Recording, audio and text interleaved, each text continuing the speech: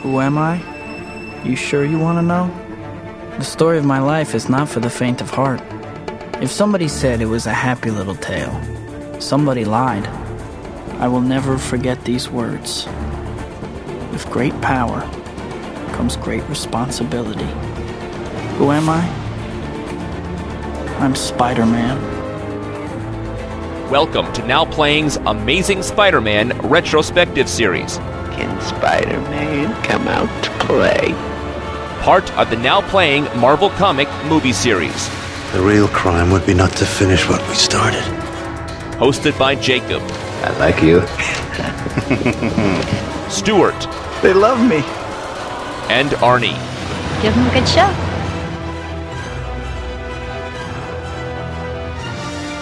Come to NowPlayingPodcast.com every Tuesday and Friday for another Spider-Man movie review, ending in a week of release review of this summer's The Amazing Spider-Man. We're gonna have a hell of a time.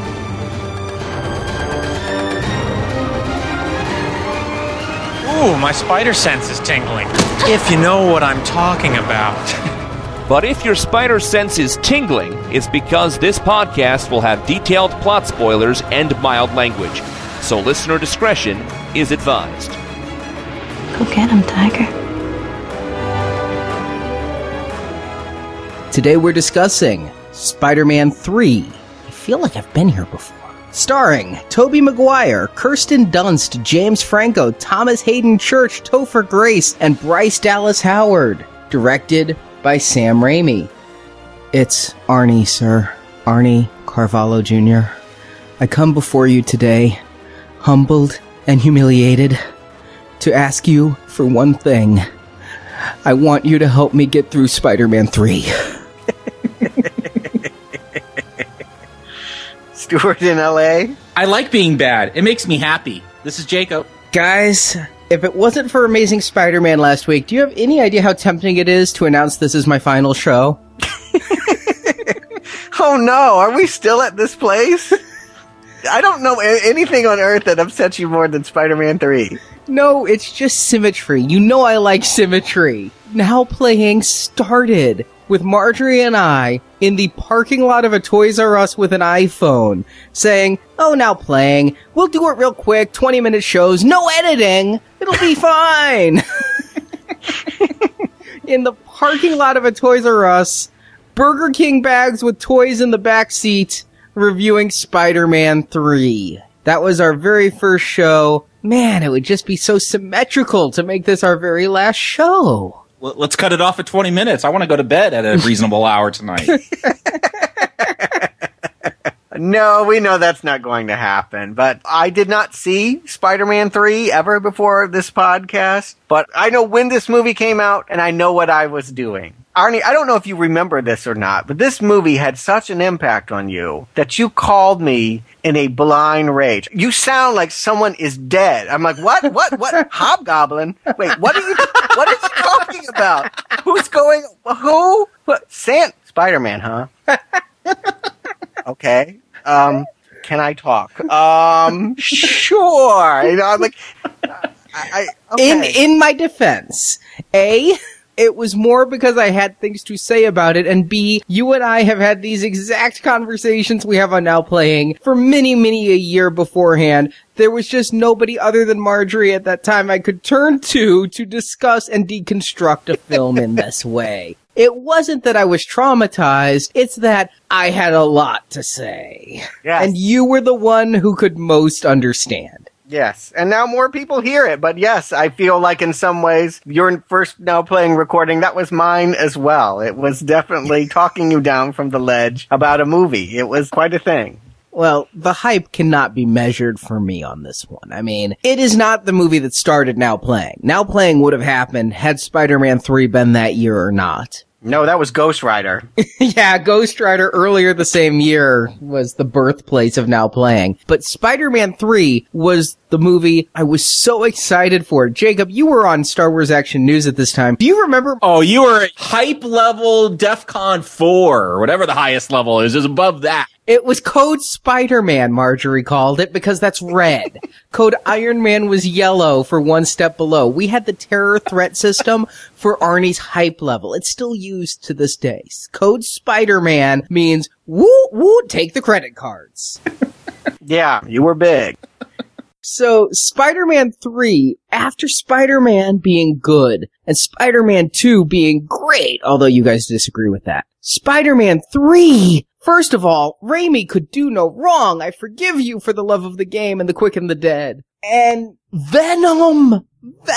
Finally Venom! We talked way back, I think during our TV movie one, The Chinese Web, that in the late 80s, early 90s, the rumors were all Venom would be the villain. Even though Green Goblin, Dr. Octopus, they're the classic ones, Venom was the one that sold most comic books. That's the one for the younger generation. Venom in a Spider-Man movie by Sam Raimi, off the hook excited. More excited than I was for Avengers this year. And if listeners want to hear the sound of a heart breaking, go listen to episode 1 of Now Playing, way down on our archive page, the almost very bottom, recorded again in a parking lot, mere minutes after walking out of Spider-Man 3. You know, I've never listened to that show. I didn't know that's when you recorded it. I felt like my phone conversation with you was enough to know where you were at with that movie, but I can't wait to go do that. I also wonder, I said last time, could you really disavow a Spider-Man movie? Yeah, that was you in the moment at the time, disappointed, but I'll be very curious if any of that holds now that we've had some perspective, some distance. It's been what? It's been 5 years. I will say, when this came out on Blu-ray, I was going to not buy it, but they did what they always do. If you want 1 and 2 on Blu, you gotta buy 3. So I bought it. Or you can just be a little patient. They'll finally release them in singles. Well, they did this year, 5 years later. I'm not that patient. I did rewatch Spider-Man 3, and I've seen it actually a couple more times since theaters, and this is maybe my 5th or 6th watching, and 7th and 8th and 9th for this podcast. The movie that broke his heart still gets 9 watching.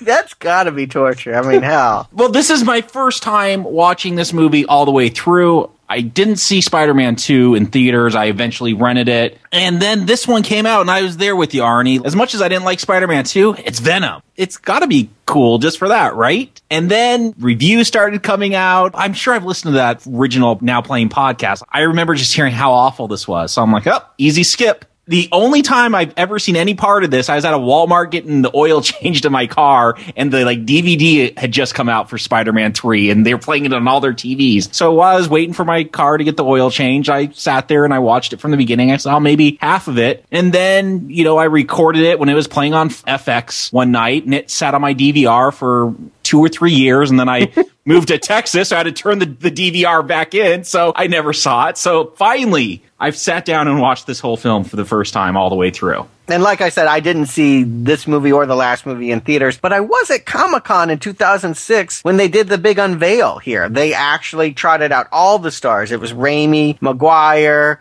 Dunst, Bryce Dallas Howard. They all came out. It was an explosion of enthusiasm. So having been witness to how popular the series was, one that I personally wasn't that invested in, and then to know from those very same fans that it had become this pariah, I was actually intrigued. I actually wanted to see, is this Batman and Robin? Is this Howard the Duck? Is this really a betrayal? Is this as bad as they say it is? I sometimes can be interested in something I normally wouldn't want to see when the response is so extreme in one direction or another. Let me ask, you said Dunst was there? I think she was there. I can't imagine she would have been. She barely wanted to be on the set.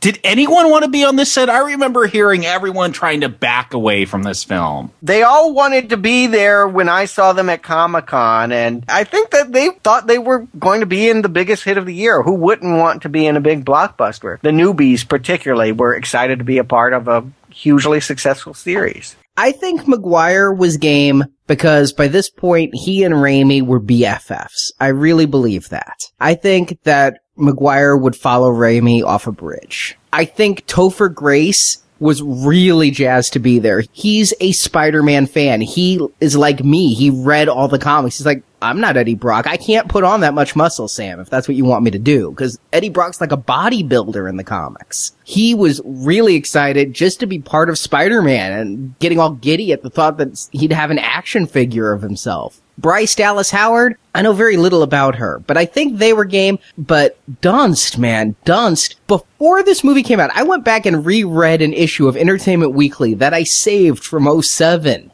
Is it polybagged and boarded? It might be. And Dunst, in this pre-release interview, goes, she doesn't want to come back, and that if they reboot with another director and actor after this one, it's a mistake. The quote is, "It's disrespectful to the whole team, I think, to do that. And audiences aren't stupid. It'd be a big flop without me and Toby or Sam." We'll find out. Yeah, that's opening tomorrow, but I predict it won't be such a flop. It may not be as successful as the original Spider-Man, but whatever its status at the box office, it won't be because Kirsten Dunst is or isn't involved. I think she was in a bad place to begin with. She kind of retired from Hollywood shortly thereafter, and yes, wasn't happy with this movie. But yeah, it seemed like even before this one was out, and my spider sense should have tingled. It seemed like there was some hedging of bets and some compromises made. It was known going in, Raimi did not like Venom, didn't want to do Venom, didn't understand Venom. Raimi read the Spider-Man comics in the 60s and 70s. Venom was created in the 80s, a totally new aesthetic for a totally new age, and not fitting with Raimi's vision. Spider-Man 1 came up, Avi Arad's like, do Venom! If not Venom, Doc Ock! And Raimi's like, no, we're going to do Green Goblin. Number 2, do Venom! And Raimi's like, no, we'll do that Doc Ock thing you'd mentioned as a backup. Number 3 comes, and they knew they were going to do Sandman, because they'd pushed him off. And they had entered into talks with Ben Kingsley to play the Vulture. The Vulture? Yeah, a geriatric old man dressed as a bird. That's what the kids want. But Avi Arad flexed some toy maker muscle, and Kingsley was out, and Eddie Brock Venom was in against Raimi's will. They pulled the, what did you call it? The toyetic card on this one? Possibly. Yeah, Venom is definitely a character I know, is the only character I imagine I know that wasn't in the 60s cartoon. I know that you loved him, Arnie. I know that if you wanted to make Spider-Man the action movie, that would be the way to go. You couldn't get a more badass, threatening character. And we had the technology that they wouldn't have had in the 90s. You could actually do him properly on screen in this past decade. So the time seemed right to finally put Venom in live action. It had never happened before. But don't forget it, there's also that whole Harry is a goblin, too. There's a lot of ambition here in Spider-Man 3 to try and corral everything that the last movie set up with everything that Avi Arad wants with what Raimi hoped to take the project to next. That's a lot to balance. You said last time you wished there was more than one villain. How's 3? Well, let's find out. Give them the plot and we'll get into it. Can't they just push pause on the podcast, go watch the movie? It'll be shorter than me trying to summarize all the various... Truly, it has more plot threads than a spider web. But I will try, and I will try to keep it brief. Peter Parker seems to have it all. Spider-Man is loved across New York, and his girlfriend Mary Jane is starring on Broadway. He's prepared to propose to his childhood love when the worm turns and Peter is attacked by his best friend Harry Osborn. Harry blames Peter, or more to the point Spider-Man, for the death of Harry's father Norman Osborn. And last movie, Harry found his father's stash of gear and weapons and subjected himself to his father's super soldier serum, giving Harry super strength and reflexes, so he engages Peter in a fair fight, superhero to superhero. But Peter uses a web to clothesline his friend and gives Harry a case of amnesia, unaware of Peter's alter ego. And speaking of ego, things are strained between Peter and Mary Jane. In truth, Mary Jane sucks in her play and in this movie, and when she needs the comfort of her boyfriend, all he can talk about is Spider-Man, Spider-Man, Spider-Man. Things get worse when Spider-Man is given the key to the city for saving the life of Police Captain Stacy's daughter Gwen, and on stage Peter reenacts his upside-down kiss that he shared with MJ, this time with Gwen, making MJ very jealous. In need of a friend, MJ turns to Harry, and the two seem ready to rekindle their years-old romance. But in 2 other plots, a new criminal is terrorizing New York. Escaped convict Flint Marko finds himself superpowered when he runs into the middle of a science experiment, and now he has the power to control sand, and his entire body is made up of sand, and he's using this power to, what else, rob banks, trying to get money for his estranged sick daughter. And more than just his usual civic duty, Peter has a personal grudge when Captain Stacy calls him and Aunt May into the station to tell them they've discovered Marko is the true killer of Peter's Uncle Ben, not the Hood from the first film. If this isn't enough reason for Peter to be angry, Peter's anger is amplified by a strange alien symbiote that crash-landed in a meteor and has crawled all over Peter's spider suit. Is it me or is this coming across like bad fanfic? Keep going. It's accurate. Harry's memory returns and he forces Mary Jane to break up with the wall crawler as psychological warfare against the webhead. So Peter retaliates against Mary Jane by taking Gwen to the jazz bar where Mary Jane now works as a singing waitress, and Peter puts on a show-stopping dance number. It's gone from fanfic into Turn Off the Dark. Additionally, Peter confronts Harry, and in the fight, Harry throws a pumpkin bomb at the webhead, and Peter throws it right back, disfiguring Harry's face. Finally, Spider-Man faces off against the Sandman and seemingly kills the dusty evildoer by flooding him with water and running him down a grate. But this makes Peter realize the suit is making him do bad things, so he goes to a church and claws the outfit off, where the suit falls on Eddie Brock, another character I've yet to mention, wannabe bugle photographer who faked a shot of Spider-Man breaking the law. Peter exposed Brock's deception and Brock lost his job, but now bonded with the alien symbiote, Eddie knows Peter's secrets and is out for revenge. Now labeled Venom, Eddie partners with Sandman, who's still on the loose, to squash the Spider-Man. Sandman agrees, and the two kidnap Mary Jane to call out Peter. Peter asks for Harry's help in rescuing Mary Jane, and the new Goblin refuses, so Peter goes in alone and is about to be killed, but Harry races in and saves his frenemy. The two together rescue Mary Jane, but Venom kills Harry with his own glider, and Peter then uses loud noise to separate the symbiote from Eddie and throws a pumpkin bomb to destroy the alien goo, but Eddie jumps to save it, dying in the process. Peter then confronts Sandman, who explains that he never really meant to shoot Uncle Ben. Spider-Man learns the superpower of forgiveness and allows Sandman to float away on the breeze, while Peter goes to reconcile with Mary Jane at the jazz club. The two embrace and mourn their dead friend as credits roll. Yeah, not so bad. There's a lot of characters in this. I didn't even mention J. Jonah Jameson and barely mentioned Aunt May. There's a lot going on in this movie. Stuart, you said the last movie, it was too slow-paced, not enough going on. Not a problem. The pendulum has swung. It definitely has. And I'm not going to say that it's all for the worse of things. Yes, this movie moves in a way that I am more expectant of. And as long as they can keep the humor and the drama that they've done when they're at their best, I think it works. It's good that things have changed for Peter. First and foremost, I tend to turn off on a movie when I see a main character suffer too much. And it's nice that we start this movie with Peter being celebrated. Spider-Man is a hero. They got him up on Times Square Jumbotron. Stan Lee comes up, mugs, and... Enough said. The classic Stan Lee closer there. The whole city likes him. It's a nice turn of events. I don't know if it's a nice turn of events. I would like a balance. I don't want to see him as a martyr. I don't want to see New York having a straight up boner for Spider-Man. We're back to the Greek choir here. Like, here is how you're supposed to feel, just like New York here, and wave your toys that you just bought, put on your Spider-Man mask, just like the little kids all celebrating him. I would like to see something more tempered here. You know, is he a threat? Are there people like, let's see that debate going on with the citizens of New York. Not let's see everyone rah-rah Spider-Man. I agree with you, Jacob. Again, coming from a Spider-Man comics background, one of the great things about Spider-Man is he serves at his own detriment. And despite being a hero and saving the city and saving countless citizens, there are small pockets of people who think he's good. But by and large, J. Jonah Jameson's press against him has convinced the city that he is a masked menace. And to see him on top of the world,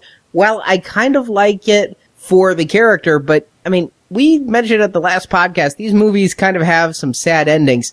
You put the character on top, he has nowhere to go but down. Well, there's problems here. I mean, the problems are ironic that the starlet that he is partnered with, who has always put her own success above his own, is now actually getting a drubbing from the critics. She's getting the kind of abuse he used to get in the press. That's a funny turn of events, too. I like that. Of course, he doesn't pay any attention or even realize that. Why is that? You know, the movie starts off early with him making the point of making the play on time. That was a big thing with the last movie. Well, now she's in the biggest production she's ever been in. She's third billed. It's her moment, and he is there to support it, moony-eyed and singing along with every word. Is she bad? I don't know. When she comes down the staircase and does that old-fashioned number, I kind of like it. I mean, you know, it's not a great performance, but how bad are we supposed to interpret it? Is it that she's being unfairly persecuted by critics? Or is it that she's just kind of not that great? Well, if you remember the last movie, every time we saw her on stage, she flubbed a line.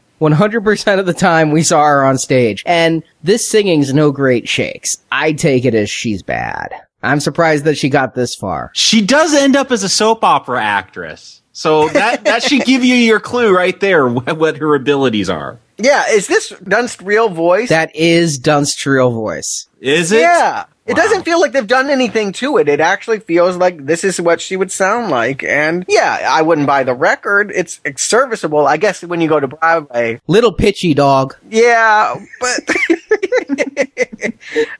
Okay, Simon. I guess I'll be Paula. It was fine. Maybe not for Broadway. Maybe if I'd not paid $150 to sit there and watch it. But you get that weird reaction shot. Two girls leave the theaters and they're like, it was not bad. You know, like, I just didn't know what to take of this. Was it that she stunk up the room and everyone was trying to pretend that she didn't? I don't think Peter thought she was bad. No. I don't know that he could see her as bad. He's in love with her. I agree with that completely. And her firing, I think that the directors thought she was good too, but the critics thought she was bad. Yes. And so they had to make a swift reaction in order to keep the play going. I don't think she's meant to stink up the room, but we're certainly not supposed to be impressed either. I think that's where I fell. I wouldn't want to pay to see it, but I also didn't think, oh my God, I can't bear to listen to another note of this. I thought it was weird that she's obviously the star of this play, but she's third billing on the marquee. Yeah, I don't know that she's the star,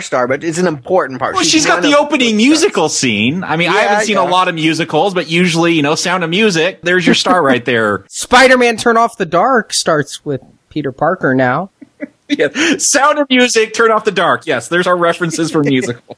Maybe because I'm a guy, I'm a little less sympathetic towards Mary Jane here. Like, she knows what she's getting into. Like, that's what the whole last film was about, is that, hey, if you want to be with this guy, you're going to have to say, go get him, Tiger, and cook your own dinner and eat by yourself. Like, that's the game you're in if you're going for him. Yeah, but I think that it's not his physical absence that bothers her as much as it's his emotional absence. Even when he's there, he's not there. The police scanner is always on, and all he wants to talk about is himself, or his alter ego Spider-Man, more accurately. He is as infatuated with Spider-Man as the rest of New York is. That's gotta be hard. Yeah, but I kind of wanted her to get it. I just liked her so much in the last movie. I don't mind that she's getting a little bit back this time. And you know what? I'm finding I'm liking them as a couple again. When they are hanging out in the park and laying on a web together, I'm like, yeah, I'm glad you kids are working it out. And I don't even feel like she's not being mature about it. She is trying to understand that he is Spider-Man and give him the room and not bringing her problems to him. She doesn't tell him that she gets fired. She doesn't want to bring him down. I don't see her as punishing or a nagging wife.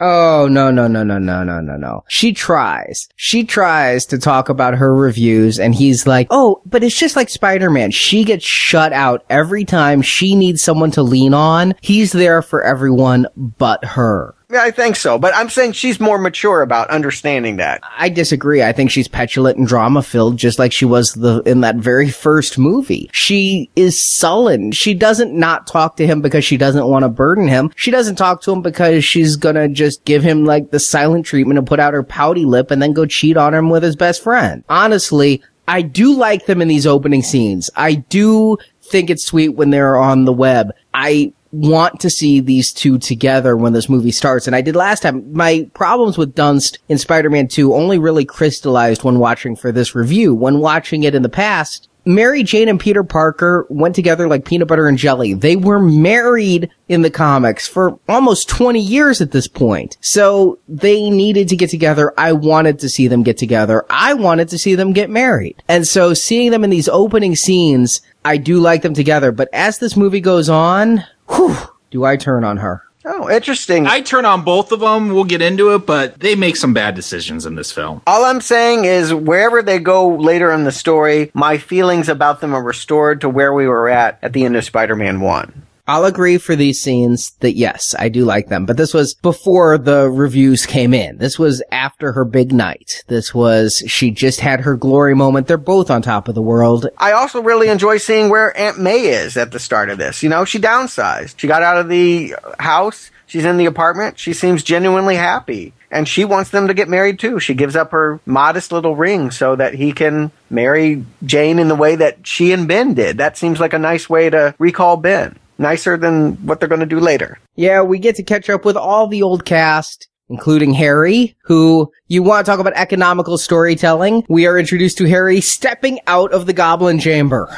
Actually, he's at the play. He went up with the flowers, but yes, this is where he's at emotionally. How much time do we know was between 2 and 3 storytelling-wise? I'm going to guess it's only been a couple weeks. A few months, actually. This is winter. The last one was summer, so maybe 6 months. Okay, 6 months. Harry and Peter should have sat down. They're not at a good place. They've had 6 months to sit down and talk about things, and that hasn't happened. And that just seems off to me that we see Harry, he's kind of stalking Peter, looking down on him at the play from the balcony. You say it's economical. We get there quickly. I just don't know if it's satisfying to me. I don't know. At this point, I'm with it. I'm kind of liking the pace. I like that Harry's been plotting, training, learning his father's secrets. I mean, you don't discover your father has a secret lair and then immediately jump in the gas chamber. Why does he want to be his father? I mean, I could understand, I don't really understand, but I will allow the explanation to be that he thinks Spider-Man killed his dad. At that point, he thought his dad was innocent.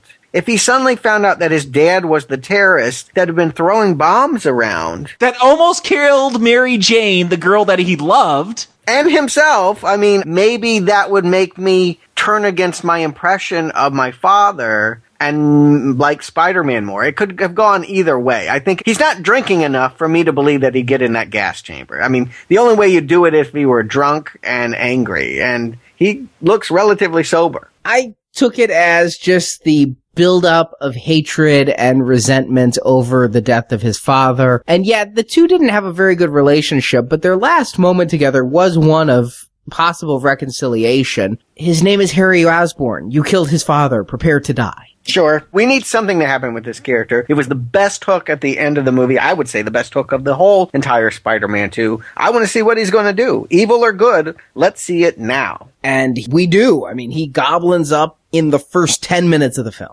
Love that. And I love the fact he didn't put on the stupid mask. No, he got a ski mask. Like the extreme sports goblin on his snowboard and his paintball mask, and he has a sword. It's a lightsaber, actually. It made him look a little Hayden Christensen, didn't it? Yes, it did. I kept getting that vibe. But I kind of like the sword. I dig it more than what Dafoe had to wear in the first movie. And I want to see him do whatever he's going to do in the tradition of Dafoe. I agree. This is an upgrade to the Dafoe outfit. The snowboard's a little silly. I would have preferred him to go with the classic Goblin glider, but I kind of like that he's in something that's more padded suit and I'm just protecting my vision eyewear versus the I'm wearing a gargoyle mask. It plays better for me, and I like the vibe of it. I mean, when we get into the first fight, which we're going to get to in a little bit, it really works for me, this new suit. I like his wonderful toys. I guess it's the snowboard that throws me off. I'm fine for the more military type suit. It's that damn snowboard and the lightsaber. Question, and this is, again, coming from a comic newbie, but I have heard him called Hobgoblin. Is he Green Goblin or Hobgoblin? He is Green Goblin or New Goblin. In the comics, there's been at least 3 Green Goblins. When the time I was reading, there were 3. There was Norman Osborn, which happened just about as you saw. Mm-hmm. He died on his own glider, and Harry Osborn was his son and was Peter's roommate and did inherit everything and was swearing vengeance against Spider-Man for the death of his father, and eventually did find one of his father's secret lairs and became the second Green Goblin out to kill Spider-Man. This would go on for many, many years. Harry would get amnesia from time to time and forget he's the Green Goblin and forget Spider-Man's true identity and then remember once again and go back on a rampage. And so I can blame the comic for this storyline. Okay. Yes. And sometimes the two of them would team up against a bigger villain. Okay. So this is not out of character the way he's portrayed in this movie. No, this is right out of the comics. Eventually Harry Osborn would die. The goblin juice poisoned him. What juice? Like the gas he inhaled here. Oh, okay. And there was a third Green Goblin who was a psychiatrist who worked and found out about Norman Osborn's secret stash and became a Green Goblin. Hobgoblin then is someone who also found another one of Norman's hideouts and dyed the suit orange and became an assassin. And then there's Demi-Goblin. Okay. Don't get me all into this. I won't. Harry Osborn is not Hobgoblin, but he was the Green Goblin. The toy I bought of him, the $250 hot toy, says New Goblin. Okay. I just wanted a name to go with what he was. New Goblin works for me. And yes, as I've just alluded, a lot of what we see with New Goblin right out of the comics, which lets me give it a big mulligan. Including the lightsaber. I don't recall him having a lightsaber. Okay. Toyetic. That's why we got Venom. That's why we have a lightsaber in this. When Harry's in that outfit doing with the pumpkin bombs and everything, man, I was so excited because this is a great fight. I love this Peter-Harry fight. What are you talking about? This is fan film level special effects here. This is like, I could see the green screen popping through effects. This is awful looking. No, this is the best the effects have looked at 3 film. Oh, no. No. In 1, they were passable. In 2, they were kind of bad. Here, I am really impressed with how good everything looks. I don't know what film you watched. I watched Spider-Man 3. No, this chase scene is awful looking when he's just squeezing between and building. It's awful. It's so obviously like green screened in there and not done very well. This is not a well done scene. I'm sorry, Arnie. It's not a bad scene either. I think that it's right in the middle. I think you're being a little bit overly harsh. I mean, it's not the best fight that we've ever gotten in a Spider-Man movie, admittedly. But you're invested in what's going to happen, right? It's happening so early, you know that it's going to resolve in a way that's going to change everything. I was not expecting amnesia. I honestly thought when this fight ends, he's dead. I kind of wish that had been what happened. Not yet. If he was going to be killed by Spider-Man, it had to happen with the black outfit on. Yes. Right here, I kind of like the amnesia plot for the comic reasons I cited. Is this where Franco gets, like, the reputation of being a stoner? Because when he's amnesic, like, that guy, he must have smoked a lot of pot, because he's got a big old smile on his face, not a care in the world. He's painting! Hey, buddies! How's it going? Thanks for coming to the hospital! Like, Pineapple Express and Your Highness may have helped with that reputation, but... Yes, but I'm with you, Jacob. He stops being a threatening character. I don't like amnesia storylines, really, ever. I think that they're hard to do and not very satisfying. They feel soap opera to me. I mean, how many amnesia cases are really documented in the world? How often does this happen? I feel like this is something that only happens in movies that get desperate. But I do like the tension that it sets up, which is that at some point we know he is going to revert back to being evil. But for the moment, the reset button has been hit. He is the kind guy that we knew in the first film. And much like Mary Jane, in that reset button also being hit, I'm liking the spirit of returning to the first movie. I still think the first movie is stronger than the second one. I'm encouraged by these early setups. If I hadn't read a Spider-Man comic, I might have stood up during the amnesiac scene and gone, "This is some bullshit!" and walked out. That's how I was feeling, because I was not familiar with this whole amnesia thing in the comics, and that's how I felt, Arnie, so good job. You pegged it. That is how I would feel if I didn't know that this is not just something that happened to Harry once. It happens to Harry again and again and again. I forget. I remember. I forget. I remember. Because of that, I'm able to give it this one too. If you haven't noticed, being pretty forgiving with this film. But I was giving it this because of its roots, because I could acknowledge that. And I like the fact that we get to see something we've never really gotten to see in 3 films. Harry and Peter as good friends. We get to see them playing ball, hanging out. Yeah, I agree. And with the idea that we know at any second that could shatter and it could go back to the way things are. It's good suspense, even though it's terrible storytelling. And speaking of terrible storytelling, a comet just happens to hit the ground. Also right out of the comics, an alien space spooge that becomes a black costume. Now, what I recall, there was this huge crossover, Secret Wars, where it was made to promote a toy line, basically. Talk about toyetic. Yes. And that's when you got Spider-Man in the black suit, and then they came up with the whole story that, because he just finds it, and it ends up being an alien and turns into Venom. That's correct, right? Yep. With the exception of how it is found, it is almost identical to the movie here. They're on an alien world fighting each other. Spider-Man's suits get torn and he runs out of web cartridges and he's like, what good's a Spider-Man without his web? And somebody's like, hey, Spider-Man, there's a machine over here that will make you a new costume. But with the old Parker luck, he goes to the wrong machine and goes over to a machine that spits out an alien spooge.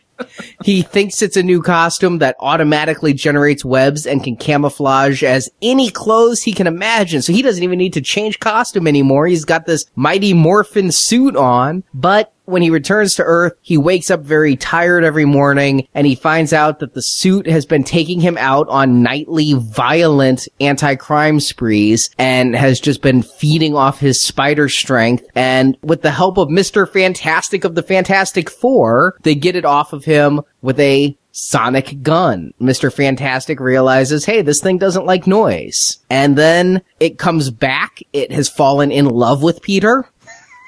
I'm not kidding. It can't find any human host that has that spider power, so it rebonds with him. Peter eventually has to pull it off in a church, and we think we've seen the end of it, until many, many issues later, when a mysterious villain with the ability to bypass Spider-Man's spider sense starts attacking, and in issue 300 it's revealed to be Venom. The symbiote hasn't gone away. It found a new host, Eddie Brock, a former Daily Bugle photographer. Again, very close to what the movie we're seeing here, just some slight differences. Obviously, they don't want Spider-Man to meet Mr. Fantastic on a foreign planet, so they have a meteorite. Yeah, this is stupid. This is dumb. Like, it's the Blob. Yes, it is, but it's just out of nowhere. That's my problem. Like, the Blob turns into a monster that gets fought the whole movie. This, it's like, we gotta get Venom. Let's have an asteroid hit. Like, why not have his professor accidentally make some weird spooge in the lab at the college? This is so happenstance. Just happened to land next to Parker while he's making out with Mary Jane on a web and crawls on his moped. And what you're suggesting, Jacob, wouldn't be too far off. In the Ultimate Comics, Venom was created by a scientist working with Peter's own father on a suit to cure cancer, and it went wrong and became a suit. So it had nothing to do with outer space travel. The Ultimate Universe is far more science-based and less fantastical. And so they could have gone with the Ultimate Venom origin. Instead, no, we're just going to have a meteorite hit. Nobody's going to hear it. And it's just going to happen to get on the back of not just anyone's moped, but Spider-Man's moped. You know what? I don't have a problem with wherever this comes from. If it comes from deep space, that's fine. It comes from deep space. If it's made in a lab, great. It's made in a lab. The whole point of it is it's going to be this sentient ooze that turns Spider-Man into a villain. I'm down for this storyline, so I don't care where it comes from, but I want an explanation at some point in the narrative. And I think a failing of the story is he goes to Connors like, hey, can you tell me what this is? And he's like, well, okay, and don't get any on you. And I'm like, no, this is not how this should happen. There should be an astronomer teacher. You know, if you're going to have it come from outer space, the expert from outer space investigates the meteor crash. He finds the bit of information from that. He tracks it back to Parker. You don't have Parker take it to the teacher. I'm okay with whatever the ooze is as long as you tell me why it's here. I don't know why they keep insisting on having Connors in this story when he really doesn't do anything. For Spider-Man 4 where he becomes the villain. They are still establishing him to become the Lizard. But the other thing is, if it wasn't for Connors, I mean, you say they could have had some other scientist. I at least like the fact that Connors is established as having a rapport with Peter from the last movie. I like the continuity of bringing him back. And it's Connors who explains to the non-comic book reading audience, hey, this thing bonds. It may be hard to part with. Hey, it's going to amplify whatever's in you already, especially aggression. Dylan Baker here has the thankless role of all of this exposition to explain to the audience what the hell it is. You don't need to tell me that it bonds. We get that from their interaction when he's wearing the suit and trying to remove it. What you have to tell me is, where did it come from? What's the point of it? What is it here to do? It's completely random that it comes to Earth, right? The takeaway from Spider-Man the movie, not the comic, is that it just so happened to fall here, and it just so happened to be near Peter. It could have just as easily gotten on one of the girls from Sex and the City. Yes. But, you know what? I'm gonna say, the first time I watched this, I understand this isn't good. I understand this is convenient happenstance. I understand. I'm gonna give the film this, because this film has so much to do. If this is what it needs to do to get Venom to Earth, and to get Venom on Spider-Man, fine. Let's do it. Move on. That's a failing if your script is so overstuffed with things that you just have to rifle through all the plot points. Hey, meteor from space gets on Spider-Man that aren't convincing. You rewrite that script. You take one of the three villains out. You do something. You change it. Well, never ignore the fact that Raimi didn't want this villain here at all, and that becomes evident. When we finally get to the other villain, I don't feel like there's much of a relationship between Venom and Sandman. It does feel like one is Raimi's movie he's trying to make, and one is Marvel's movie that they're instilling upon it. Let me tell you what I thought going into this, and I really believe this is what would happen. I thought this movie would be the story of Black Suit Spider-Man, which is kind of how it went in the comics. I thought that the villain here would not be Venom. I knew Venom was in that Comic-Con teaser, but I really thought that that Comic-Con teaser might be the end of the film. Like, wait for the next one. You know, we were in the age of The Matrix 2 and 3 and the Lord of the Rings movies. I thought Peter would get this black suit and through his killing of Sandman in combat realize this suit is bad, need to get it off of him. He also have things going on with the Goblin. I knew that would happen. And at the end of the movie, Peter would finally break free of the black suit and be free of it, and it would find Eddie, and it would roll on into the sequel, just like Green Goblin finding the outfits last time. I had a similar feeling, but I thought we'd get much more Venom. I thought Peter kills Sandman within the first 40 minutes, realizes his suit's no good, gets rid of it, and now Venom, for the rest of the film, would be the villain. I mean, if you're using Venom, come on, we get like 10 minutes of him here. I thought he'd play a much bigger role. I thought that they'd save him for the next one, and I think that that might have been still the right move. And I will say that the writer of this wanted to split this into two movies. He really wanted to find a way to take everything that happened here and spread it out over two films. And what stymied him was he could not find a good midpoint climax to end a movie on. But his instinct was two movies. My instinct was two movies. I'm going to say we were both right, and making this one movie leads to stuff like this. I'm completely fine with the pace in which it unfolds. I do have a problem as we get to the end when he makes the alliance with Sandman. But if this story is about revenge, at this point, the lesson that's being learned here is not to allow your dark side to overtake you. They make that point many times and not very subtly. I think that we do need to see it slowly corrupt Peter, more slowly than I guess we get. Well, if all this isn't enough, we have another villain, Sandman, introduced pretty early. Now, Thomas Hayden Church, an actor who I've liked since Wings. Loved him in Sideways. Sideways made me think he was more than Lowell Mather.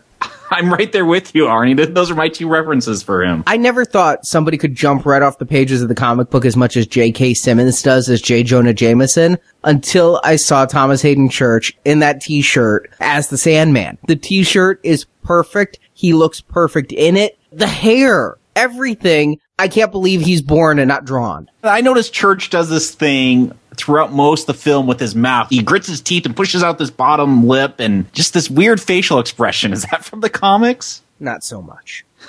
I was just trying to figure out why he kept making that face. Raimi likes actors that give good face. Okay. I only know him from Sideways, but he is great fun in that movie. He's a funny wild card. And I think this guy is a good balance between the way that Raimi likes to cast his villains and probably what Marvel was kind of hoping for. I mean, it is another father figure. He's literally a father. All his crimes are committed to help his child, and he's connected to Peter's father figure. So he has some ties to the way that Melina and Willem Dafoe were cast to be the paternal conflicts of the other two movies. But at the same time, he's buff. He's got a physicality that those two guys don't have, and he's a criminal, and I feel like he could really do some damage in a fist fight without anything magical happening to him. It's a good balance, and I think he was the right choice to play this character. I'm kind of done with the father and son thing. Like, third film, we're still doing this game? Yes, but he's not a father figure himself. It's a totally different conflict, but he is a father. Not only that, but he messes with the way that we think of Ben. He is the ultimate mind screw when it comes to Spider-Man's origin here. Hate that. We have this totally arbitrary, like, alien that lands on a meteorite, and then we have this, like, super intra-connected characters with the Sandman and Peter Parker and Ben, and, like, I don't get this film. Either it's totally arbitrary or it's this really contrived relationship between characters. I get it. It's two films that have been fused together that never should have been. And you know what I'm going to say that I can't believe? I prefer Marvel's to Raimi's, because if Raimi's plan is to go back and go, you know that thief at the wrestling ring? Even though he only took one bag, he had a partner, and the partner killed Uncle Ben, and then just the thief took Uncle Ben's car, leaving the partner just standing there with a second bag that miraculously appeared to run off and then confess in prison. I hate that they had to tie this in to Uncle Ben's story. I do not mind that they want to change Amazing Fantasy 15. I'm not ever going to be the person who stands here and goes, the comics cannot be changed. If they are changed for the right reasons, for the better. But this seems like a desperate ploy to force a personal connection for Peter. And God, we're still on Uncle Ben. In the first movie, Uncle Ben died. Okay, that's great. I loved it. In the second movie, he's still like confessing to Aunt May, who can't stop talking about Uncle Ben 2 years later. Now we're finding the real killer.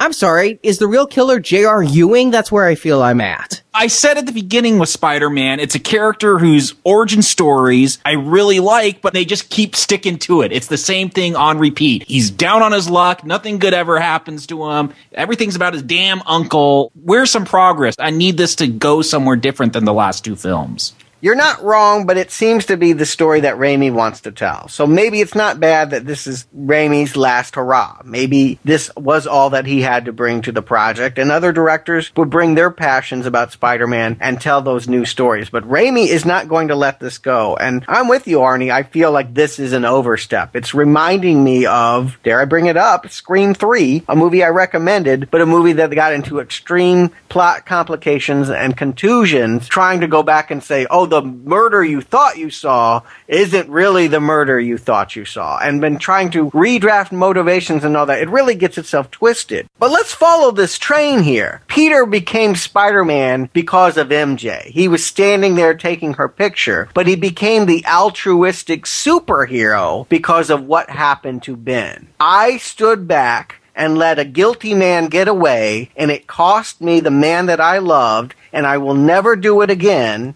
And now that has been eradicated. Actually, even if I had stopped that guy, it never would have stopped Ben from being killed. That is horrible. It is enough to make you realize you could do something radically different now. And maybe Venom gives you the option for him to rethink his whole position. If he stopped being a superhero and started using his powers for selfish reasons, then I guess that works. But to me, this means that he can no longer justify having to be a heroic savior. We'll get to the black suit. Marco, we get to meet his wife and daughter, and I like that they're trying to make him somewhat sympathetic. I really do like this estranged wife, estranged daughter dynamic. If it were ever to pay off, if they were ever to show up again, he goes on a crime spree to steal money to protect his daughter. Where's it going? Like,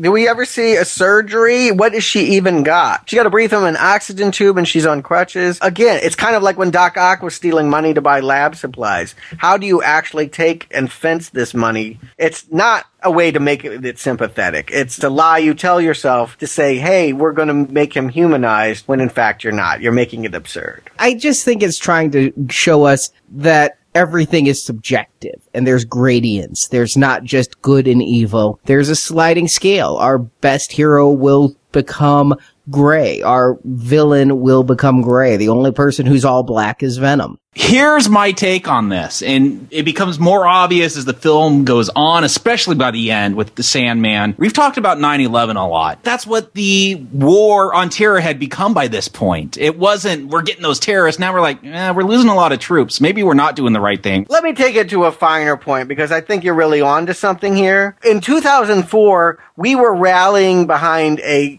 city that had been hurt because we were going to war and we needed to all be superheroes to fight the battle with evil. By 2007, a large part of this country felt we had been misled into using our anger to take revenge on someone that wasn't actually the person that attacked us. And that, yes, we are now getting a lesson about how resorting to anger and using our power for revenge can come back and bite us. I think that, yes, this is a continuation of the 9/11 themes, and that Venom actually fits it perfectly. I will give this film massive props, though, for its special effects. You and Jacob, I dare you to argue with me on this one. Arnie, I'm not. As much as I hated the special effects at the beginning of this film, the scene where Sandman becomes the Sandman, specifically where you see the ripples in the sand and it begins to form, and I think the music they use really helps build that up. And does build him up as a tragic character, as this hand made of sand tries to grasp the locket of the daughter and it falls through and then it rebuilds. This is a great looking scene. I totally agree. I don't know Sandman the character. I don't know what his powers are. I thought he put you to sleep. I had no idea what Sandman could do. He's manipulating Earth. He actually, everything he touches on the ground. When he punches people, I wouldn't think that would be very effective, but he can actually fuse it until it's a hard rock, right? He can be any element of the earth that he wants to be. He could be mud if he wanted to. No, he can only be sand. If you get him wet, he becomes mud, and that weakens him.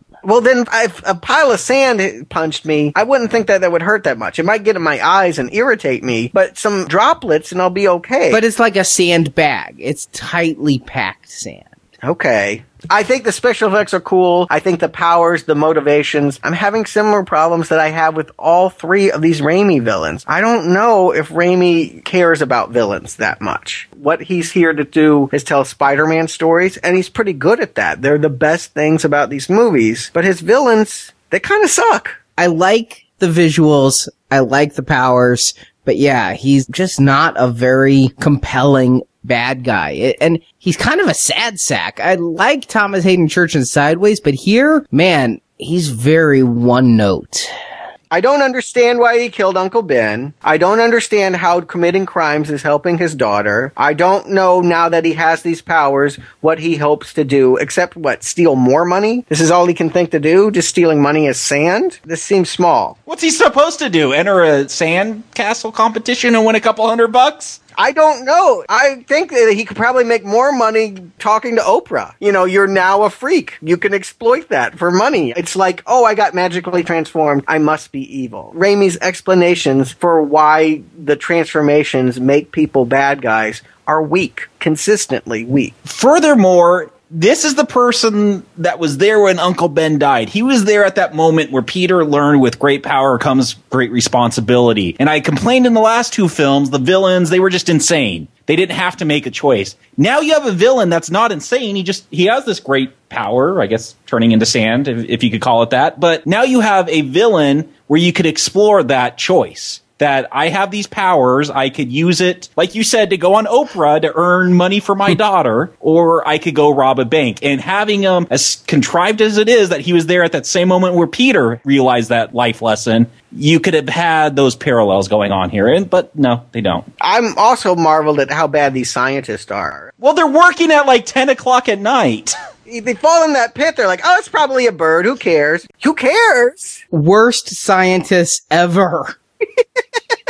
You need to care. Science is about being exact, controlling all the elements so that you get the result that you want. It's not, a bird might be in there. It really doesn't matter. These were the graveyard shift scientists. I mean, it was late at night. Why are they doing this experiment late at night? Was there something where sunlight couldn't be there? I don't know. The effect is great. I love the scene. I wouldn't change anything about the way it looks from a technical standpoint. Everything about the setup is, like a lot of this movie, happenstance and laziness. I said Thomas Hayden Church was one note. Jacob, you said you like this music. I mentioned in the last podcast how the composer switched away from Elfman and to Christopher Young, and this score is bad. The music for this movie is bad. It is lacking in depth and subtlety and too brassy with the instrumentation used. Ooh, this music, I hated it the very first time I saw it. Well, let me clarify. I liked the build-up, but as soon as you knew he turned evil, it went into the evil overture, and that I hated, yeah. Just to backtrack up here, did you guys love the music in Spider-Man 1? I don't feel like it was Elfman at his best. I don't feel like the music here is much worse or better than what was done before. It just kind of is serviceable. I liked it well enough. I didn't think he had a great theme. No. But I did like the way the music made me feel during the big web swinging scenes and all of that. And here it's actually making you grit teeth. Yes. Oh, okay. Just like Thomas Hayden Church. I'm sticking out my lip. It didn't make me grit teeth. I thought it was fine. Most of the music is fine. The Sandman theme is the worst. And the problem is, it's like 8 notes that they just repeat every time Sandman's on the screen. And you may not think that's often, but it is if you're paying attention to the music. It is if you're seeing it 5 times. Strangely enough, the black suit theme has grown on me, but it's still not very good. The only time I noticed the music is at the Spider-Man key celebration. They play the old cartoon theme as a marching band. And giving him that key is Gwen Stacy. Who is Gwen Stacy? Can someone help me out with this? In the early days of Marvel Comics, there were really 2 loves of Peter's life. Gwen Stacy, who was kind of more studious and a little bit more down-to-earth and reserved, daughter of a police officer, Captain Stacy. Okay. And Mary Jane, the fun party girl redhead. They played off each other back and forth for quite a while. Who's he gonna date? You know, he would date both or date neither and all this back and forth. And then Green Goblin killed Gwen Stacy. And it was in the same issue where the Green Goblin died. He threw Gwen Stacy off of a bridge. Peter webbed her to save her, but her back was broken, and he lives with more guilt. Did he break it with his web, or did it break during the fall? What happened? But that was the death of Gwen Stacy, and in Marvel Comics, there have really been only 2 characters. It used to be 3, but only 2 characters who have died and stayed dead. There was Bucky from Captain America, but he's now back. There's Uncle Ben. He hasn't come back yet.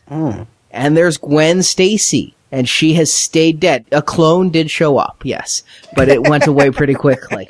Because it's comics. Okay. I will say, though, I think Joe Quesada, who was editor-in-chief of Marvel at this time, tried many times to bring back Gwen Stacy. And I think that this movie may have been trying to open a door for the return of Gwen Stacy. I wonder if the movie we're reviewing Friday is going to force that door open, because she hasn't been in comics since the 70s. Okay, so what we're getting on Friday is not Mary Jane, but Gwen. Yes. They take the redheads and dye them blonde. They take the blondes and dye them red. Oh, interesting. During the whole Key to the City ceremony, Peter reenacts the upside down kiss, this time with Gwen. I don't know if I could blame Peter here, and MJ calls it out, who was kissing her, Spider-Man or Peter. And she's an actress. I'm sure she's locked lips on stage before. You got a public persona. You got to play that up. You got to market yourself. If she would have kissed a little better on stage, she wouldn't have lost her job, maybe.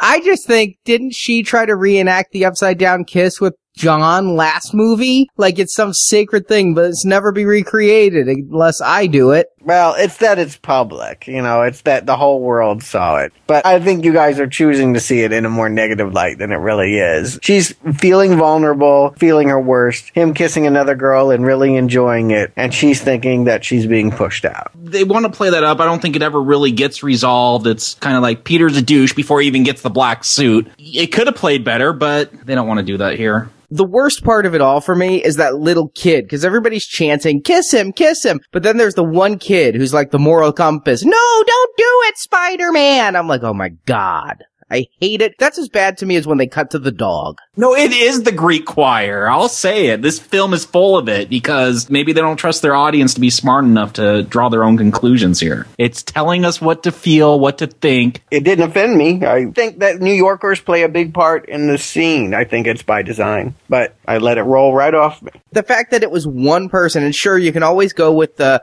kid was of that age of kissing girls is gross. You could write it that way, but the fact is that's not what it was doing. It was there to play to the lowest common denominator of the audience, and that offends me. Okay. Well, I like the idea. If you're going to make a movie all about doubles, then this seems to be like one of the better ideas for doing that. There's two Spider-Mans, the red and blue and the black, and now there are two love interests. But I'm not really getting that Gwen is a love interest here. I get it because, well, she smiles at him and he tutors her and Mary Jane is jealous, but help me out. In this movie here, do you get the sense that she's a rival? I do from the scenes we get. I don't know if Peter sees it that way. He's so self-involved, but she is certainly set up to be the next love interest, isn't she? I mean, we know that everybody's contract is up at the end of this. If Maguire comes back and Raimi comes back and Kirsten Dunst doesn't, well, we got Bryce Dallas Howard here. She'll do. Oh, interesting. I didn't think about it in those terms, but you're right. That probably was hedging of bets.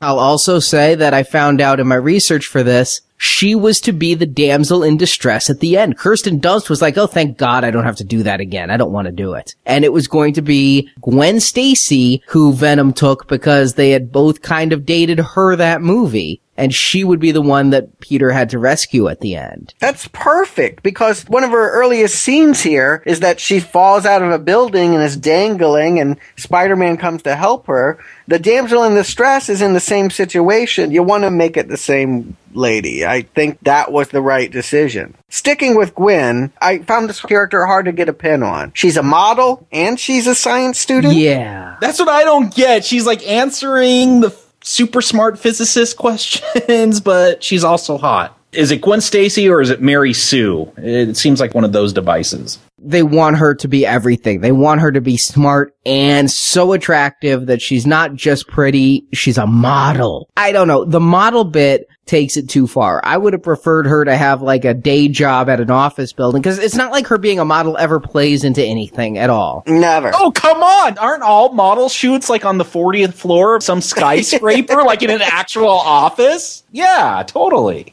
All right, what do you think about this scene? I don't like the setup. I can tell you this. The happenstance of a crane going out of control and destroying a neighborhood building that is a photo shoot for Gwen. This scene should be motivated by Sandman. Sandman should be doing something that has created havoc, and Spider-Man is cleaning it up and saves Gwen in the process. To me, that makes a lot more sense than random crane out of control. I agree completely. There's too much randomness going on. Yes. It just happens to be a crane that's going on that just happens to have Peter's lab partner, who just happens to be the daughter of a police captain who will be able to rig it for Spider-Man to get the key of the city. James Cromwell, back on Now Playing Again, playing the character Dennis Leary will be playing on Friday. Yeah. And speaking of happenstance, taking the pictures of all of this is Peter's replacement at the Bugle, another double in here. And Topher Grace, kind of a ringer for Tobey Maguire. They did good on the casting of that one. Yeah, and I like Topher Grace from the little scene Take Me Home Tonight. He was good in it, even if it wasn't great. And that 70s show, I really like him in this, even if it is a departure from the comic lore. I like that they went the doppelganger route. Yeah, I know he's supposed to come off swarmy and a bit of a dick, and he does, It's just, he doesn't seem like a real person to me. Like, you need someone that's the opposite of shy, nerdy Peter. I guess this is it, but it doesn't seem like someone in real life. It just seems like a character. He's delusional, but that's kind of what I love about him. Most people, if they believe they were dating a girl, which we'll find out later isn't even the case, and she's dangling off a building, they wouldn't be joking about it with her father while taking pictures. The fact that this is the way that we learn about him, and then they take it a step further, then he tells Spider-Man that I'm replacing Peter Parker, we instantly hate him and love him, I think. He is someone that's deliciously obnoxious. I'm glad he's here, and I think this was a right choice. I think he plays it perfectly well, too. I am happy to see him on screen. He's happy to be here, and that, I think, comes through. Yeah, he's happy to be there in it. I like comics, and I'm glad I'm in a comic book movie. I don't think he's happy to be there as in, hey, I want to act, and I want to enhance this movie. He comes off as a fanboy, almost like, I'm finally getting to play a character in a Spider-Man movie. It doesn't seem like he wants to be in this movie. He wants to say he was in a Spider-Man movie. No, I think it's comedy. It's larger than life. He's playing it the same way that Bruce Campbell plays the French waiter. You know, he knows he's doing it big. He's playing to an audience. It is a step beyond what some of the main characters have been doing, but I don't think that it's bad. It's just big. Yeah, that might be it. If he was a background character like Bruce Campbell, that would be fine. But earlier in this film, we saw Peter fight his best friend and almost kill him. And now we have this jokester showing up for half the film. Well, this movie follows his lead. With his introduction, the movie becomes increasingly more goofy. It becomes more like the last movie and less like the first movie. It veers into silly terrain by following this over-the-top character. There's so much nuance when it comes to humor, and I praise the last movie for its humor. You say it's going to go into the territory of the last one, but it's almost like this movie is the Eddie Brock to the last movie's Peter Parker, because while it's trying to do the same thing and looks like a mirror image, the subtle details are there that make this movie wretched. I will start by saying something I never thought I could say. I dislike the J. Jonah Jameson scene in this movie. Thank you. I can't believe I hate JJ in this film. The humor, we're going to ring a loud buzzer and he's going to be really nervous about it. Ugh. Yeah, it's Family Matters, Perfect Strangers, bad sitcom humor. Second of all, that scene drives home a point. Why do we need Gwen Stacy when Elizabeth Banks has been waiting in the wings for 3 movies? Why can't she be the other love interest? She was a love interest in the comics. Oh, I didn't know that, but I have no idea why she's here. In 3 movies. You told me when we did the first one that it was going to have payoff for all these characters later. I feel like I still don't know Ted Raimi's character. Oh, Ted Raimi's new for this. He's nobody. He's Ted Raimi, Sam Raimi's brother. He was in the first movie. Yes, but he's created for the movies. Oh, okay. But Robbie Robertson and this other one, I don't understand it. You know another one that I can't figure out? Someone please explain to me what that Russian girl that lives with the landlord. Ursula! Who is that? I'm like, where is that going? I let it go with the last movie because it was so wacky anyway. But now I really don't understand why she's back. Yeah, I swore. I'm like, this must be from the comics. When I looked it up on Wikipedia, I couldn't find anything about this being a comics character. She's not from the comics. Peter has had his share of landlords who want rent. And I do love the landlord. Sure. Ursula, I honestly think she's the voice of the comic reading audience. I really think she's there to be like, it's Mary Jane. We want to see you with Mary Jane. I'm telling you, this movie is full of the Greek choir. Like Ursula in both films. Maybe it's because she just comes across as so naive and a pleasant persona. I like her, but the scenes are totally pointless. Like in the last film, there's a whole milk and cake scene that goes nowhere. At least this time when she feeds them, it kind of has a payoff, but I don't know why she's in these movies. I would have laid a large sum of money, larger than I'm going to pay tickets for the IMAX of Amazing Spider-Man, that she was going to turn later in some comic book as a real love interest. Oh, she's too homely to be a real love interest. I mean, look at who he's dating. You got Elizabeth Banks, Bryce Dallas Howard, and Kirsten Dunst. You don't have Ursula competing in that league. I kind of like her more than Gwen. I mean, Gwen, obviously she's not as pretty as Gwen, but Gwen is a blank to me here. I don't know exactly what she's doing, and I don't think that the filmmakers know exactly what to do with her, but this is the one that feels sitcom to me. This one feels like a transplant from a primetime TV show. And there's no hope that she'll be in the new movie, I suppose. If she's a creation of Raimi, we'll never know what they were going to do.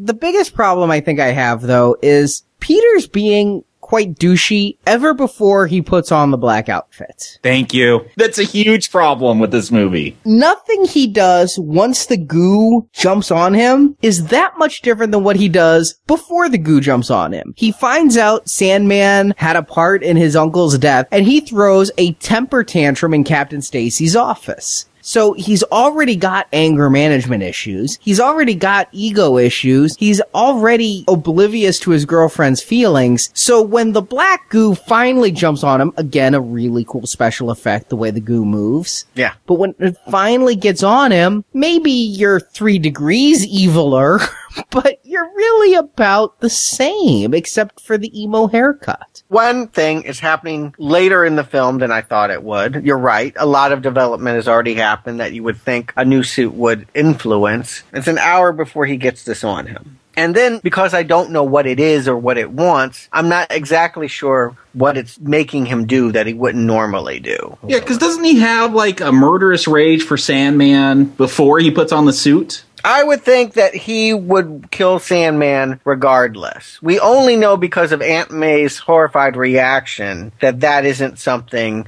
that we should want. But truthfully, who wouldn't want Uncle Ben's murderer brought to justice? Okay, you could bring him to justice, shoot him up with your webs, and take him over to the police, turn him in, let him get tried for murder. You can't. By him being Sand, there's really all that I could think to do was turn the hose on him. It's not like he had other options. I don't feel like this is a betrayal of Spider-Man. You guys can argue it. I don't know the character that well, but... Spider-Man killing would be a betrayal. Going out and stone cold murdering someone, a villain. I would go with it if he was wearing the black outfit. I would go with Spider-Man killing in the black outfit, because then the black outfit really made him do some bad stuff. Yeah, no, I agree. That would help. But it's like turning a water gun on somebody. It wasn't really a weapon of death. I wasn't convinced that Sandman was out of the picture. I figured he had to come back into it. It didn't seem like turning on the water would solve the problem. No, of course not. I mean, we barely even get a few minutes to think that it would. But I did like that Spider-Man tried to be a little more intense. I just wish it had been a more drastic change before and after. That's all I'm saying, is he just needed to be a bit more. And then after Sandman's dead, wow, this film, I loved the montage in part 2 to Raindrops Keep Falling on My Head. But the James Brown montage here, I don't even know how to read it. When Peter's like walking down the street and like snapping his fingers, dancing and pointing at girls, and girls are looking, do they think he's cool, or are they weirded out? No, they all look disgusted at him. My question is, who thought this was a good idea? Did Raimi think this was a good idea to have him, snapping his fingers, dancing around with his new emo hairdo? This isn't even good. I don't care how dark his suit is. This is not a good direction to take Spider-Man. I don't feel like this humor is way off in calibration from what a lot of the last movie was doing. Oh, no, I'm sorry. It's pushing it a little bit further, but not a lot. You people are acting like him dancing around is some weird betrayal, but he did a lot of goofy things in that last movie. Humor is about degrees. That's why there are good comedians and bad comedians. You all may be telling the same story, but one is funny and one is not. This is not amusing. This is honestly petrifying. I'm looking at this like I'm seeing a symbiote under a glass jar jumping around going, what are you? And I'm afraid of you. Here's the thing. This is why I never want to do a comedy series on Now Playing. I don't like arguing humor. You laugh, you don't laugh. There's nothing really to talk about here. I didn't laugh at this scene, but I didn't think that it was way off the mark from what had been done in the last movie. And that you guys think it's so radically different, well, maybe you can understand why I didn't recommend the last movie then, if you feel this way about this humor. To me, I'm feeling the same way. Stuart, let's talk about how this humor services the plot. In Spider-Man 2, Spider-Man trying to deliver pizza, and he's in the elevator and he's tugging at his crotch. At least that plays in the plot. Like, Spider-Man's losing his power, so he's got to take the elevator. Okay, let's throw a joke in here. Here, Spider-Man's evil, he's murdering people, and now he's going to go dance down the street. That humor is totally disconnected. Yeah, I hear what you're saying, but he's not murdering people. He believes he murdered the Sandman. I don't see that as the same thing. He tells Aunt May, I took care of him, he's dead. I killed him. And he would be perfectly fine killing Harry. He doesn't care whether Harry lives or dies. Harry does throw a bomb at him, and we should say at this point, Harry is starting to snap out of his nice phase. It's MJ yet again that seems to bring out these negative influences. She goes over there to make omelets, and they end up kissing, and all of a sudden, he's decided he's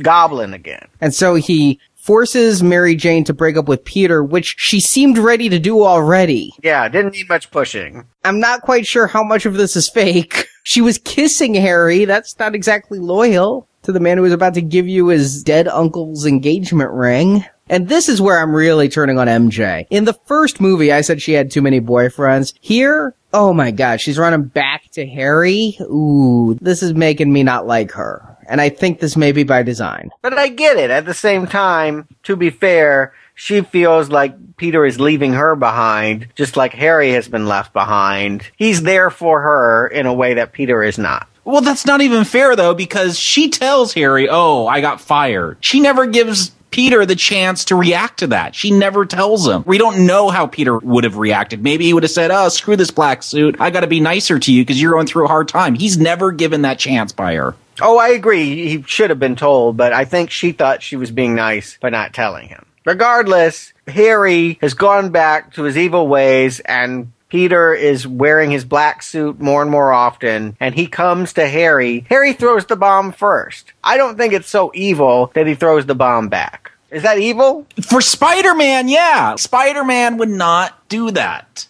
Yeah. Batman might, Punisher would, Spider-Man shouldn't. And I do love this fist fight, too. It's another great Harry-Peter fight. And I like how it ends, but it is shocking. This is as dark as Peter's gonna get, is a bomb's thrown at him, he's gonna throw it right back. This isn't what Spider-Man does, but it's what Black Suit Spider-Man does. And I was surprised that it caused disfigurement, like facial scarring for Harry. I guess I should have known at that point, or I should have known in the early scene right after Amnesia where he goes, they're my best friends, I'd die for them. But if that didn't cue me in that Harry was going to be underground by the end of the film, the fact that they disfigure him should have. Are we supposed to believe that Harry lived through this explosion because he has some kind of healing factor because of the gas? That blew up like right in his face, literally. And it screwed up his face and blinded him in an eye, but the magnitude of the explosion looks like it would do more damage than it actually did, but it does look pretty bad. And I agree with you. I'm not arguing that what Peter is doing is right. I think it's in keeping of that theme that Raimi wants to sell at this point, 2007. We can't let revenge define us as a country. We must wield our power wisely. I think that he has gone too far, but at the same time, for me, I don't feel like it's far enough. I wanted to see Spider-Man do something really bad. In self-defense, throwing a bomb back at someone that's trying to kill you,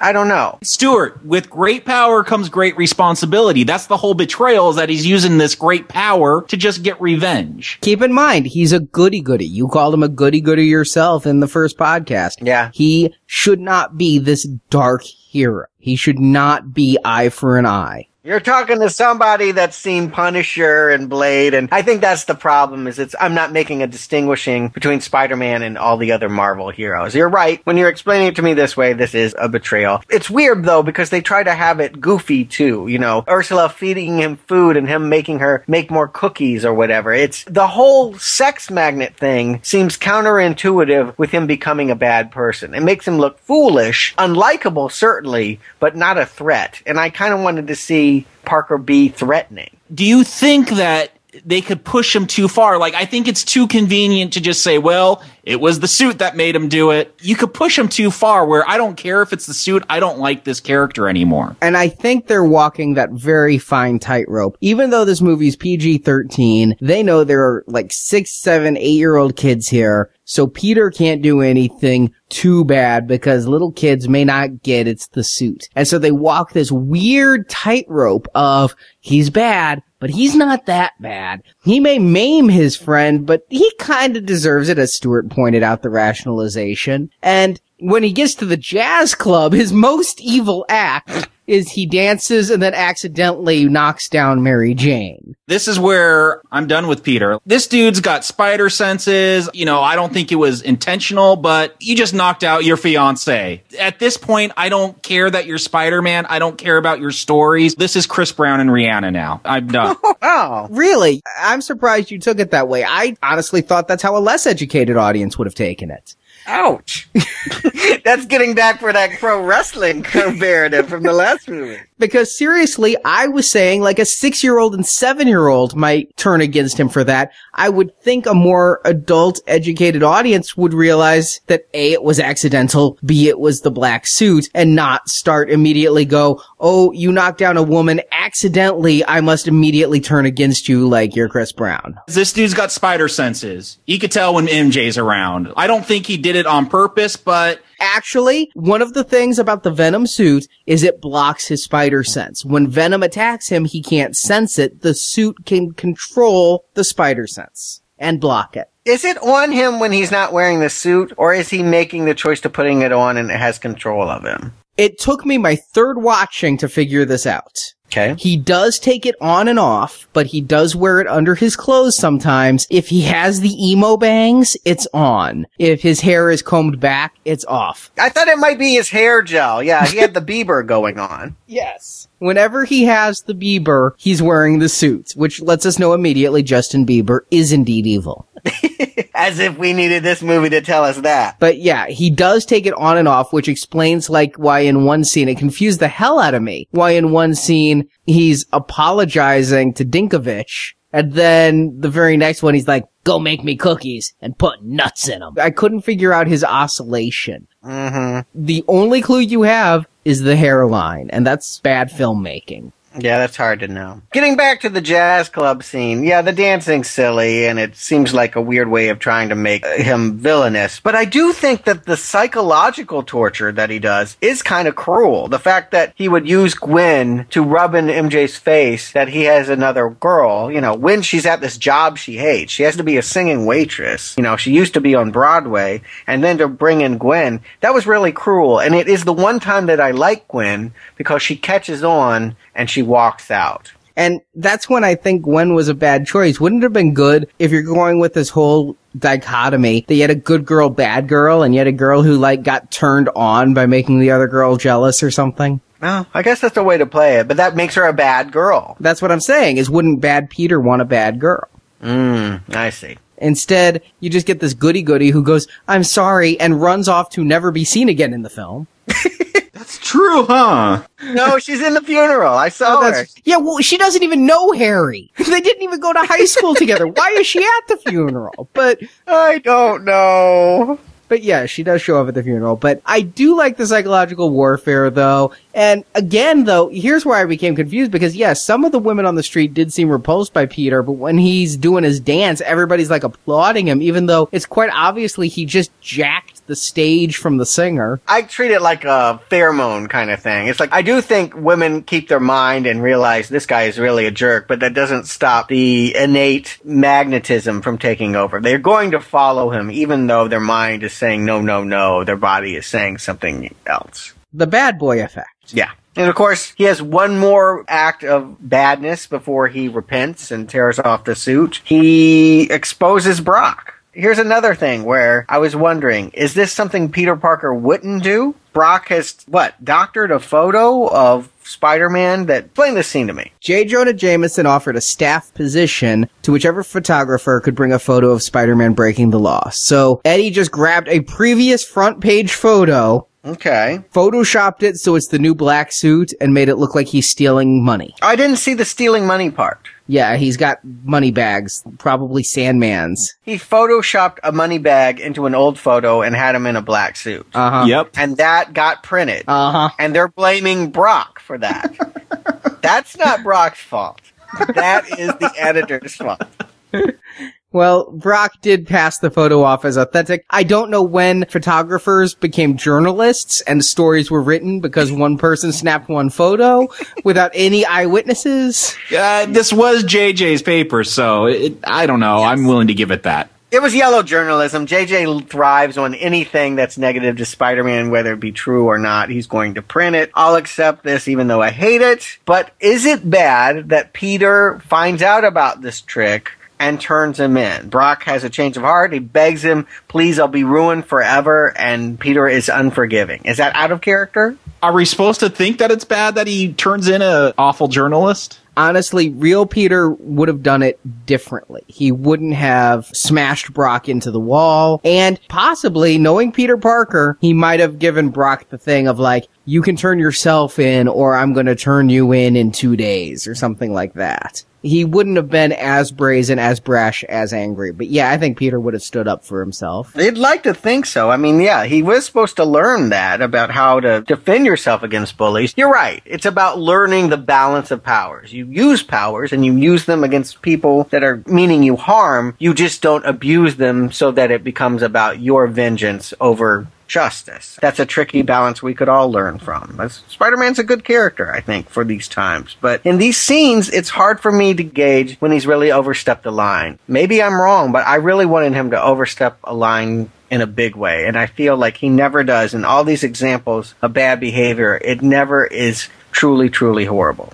I'm telling you, I wanted him to use the black suit to kill Sandman. Yes. And then that's where the movie ends. You're right. There is the answer to what I'm asking for. There is the solution. And because Sandman isn't even flesh and blood, he's much easier to dissolve, you know? Right. It's a much easier death than, say, Harry. It's not Carnage when it's sand. Yeah, I agree. It's not bloody. It's not gore. No, Carnage is Venom's son. What? Yeah. And we won't get into the anti-Venom either. Oh, wait! That was the one in the, glow-in-the-dark Spider-Man evil suit on the stage. Yes. Stuart, it's so cute that you know all this because of a play. Here's the thing. Spider-Man has to realize he doesn't want to become evil and get rid of the suit as soon as he's stepped over the line the first time. Otherwise, it doesn't work for me. Let me say how the filmmakers view this, which I never saw it until they said it, so that's poor filmmaking. But Let me put out their hypothesis to see if you guys react to it. Okay, I'm open. To them, the black suit is like drug addiction. Mm-hmm. The power it gives him, because it makes him stronger. It's hard to tell in the movie because Spider-Man's already strong. Right. But it makes him stronger and faster. He says that. Yeah. I feel stronger. I feel different. That's telling, not showing, but we got that information. So having the suit, he becomes addicted to the power the suit gives him, even if his addiction causes him to have these bad moods. So if you take it as heroin or you take it as crack, I could see why after his first thing, it wouldn't do it. It's funny though. Kill Sandman, keep wearing it. Make Ursula make some cookies, keep wearing it. Expose Brock, keep wearing it. Blow up Harry's face, keep wearing it. Bad dance. Ooh, that's too far.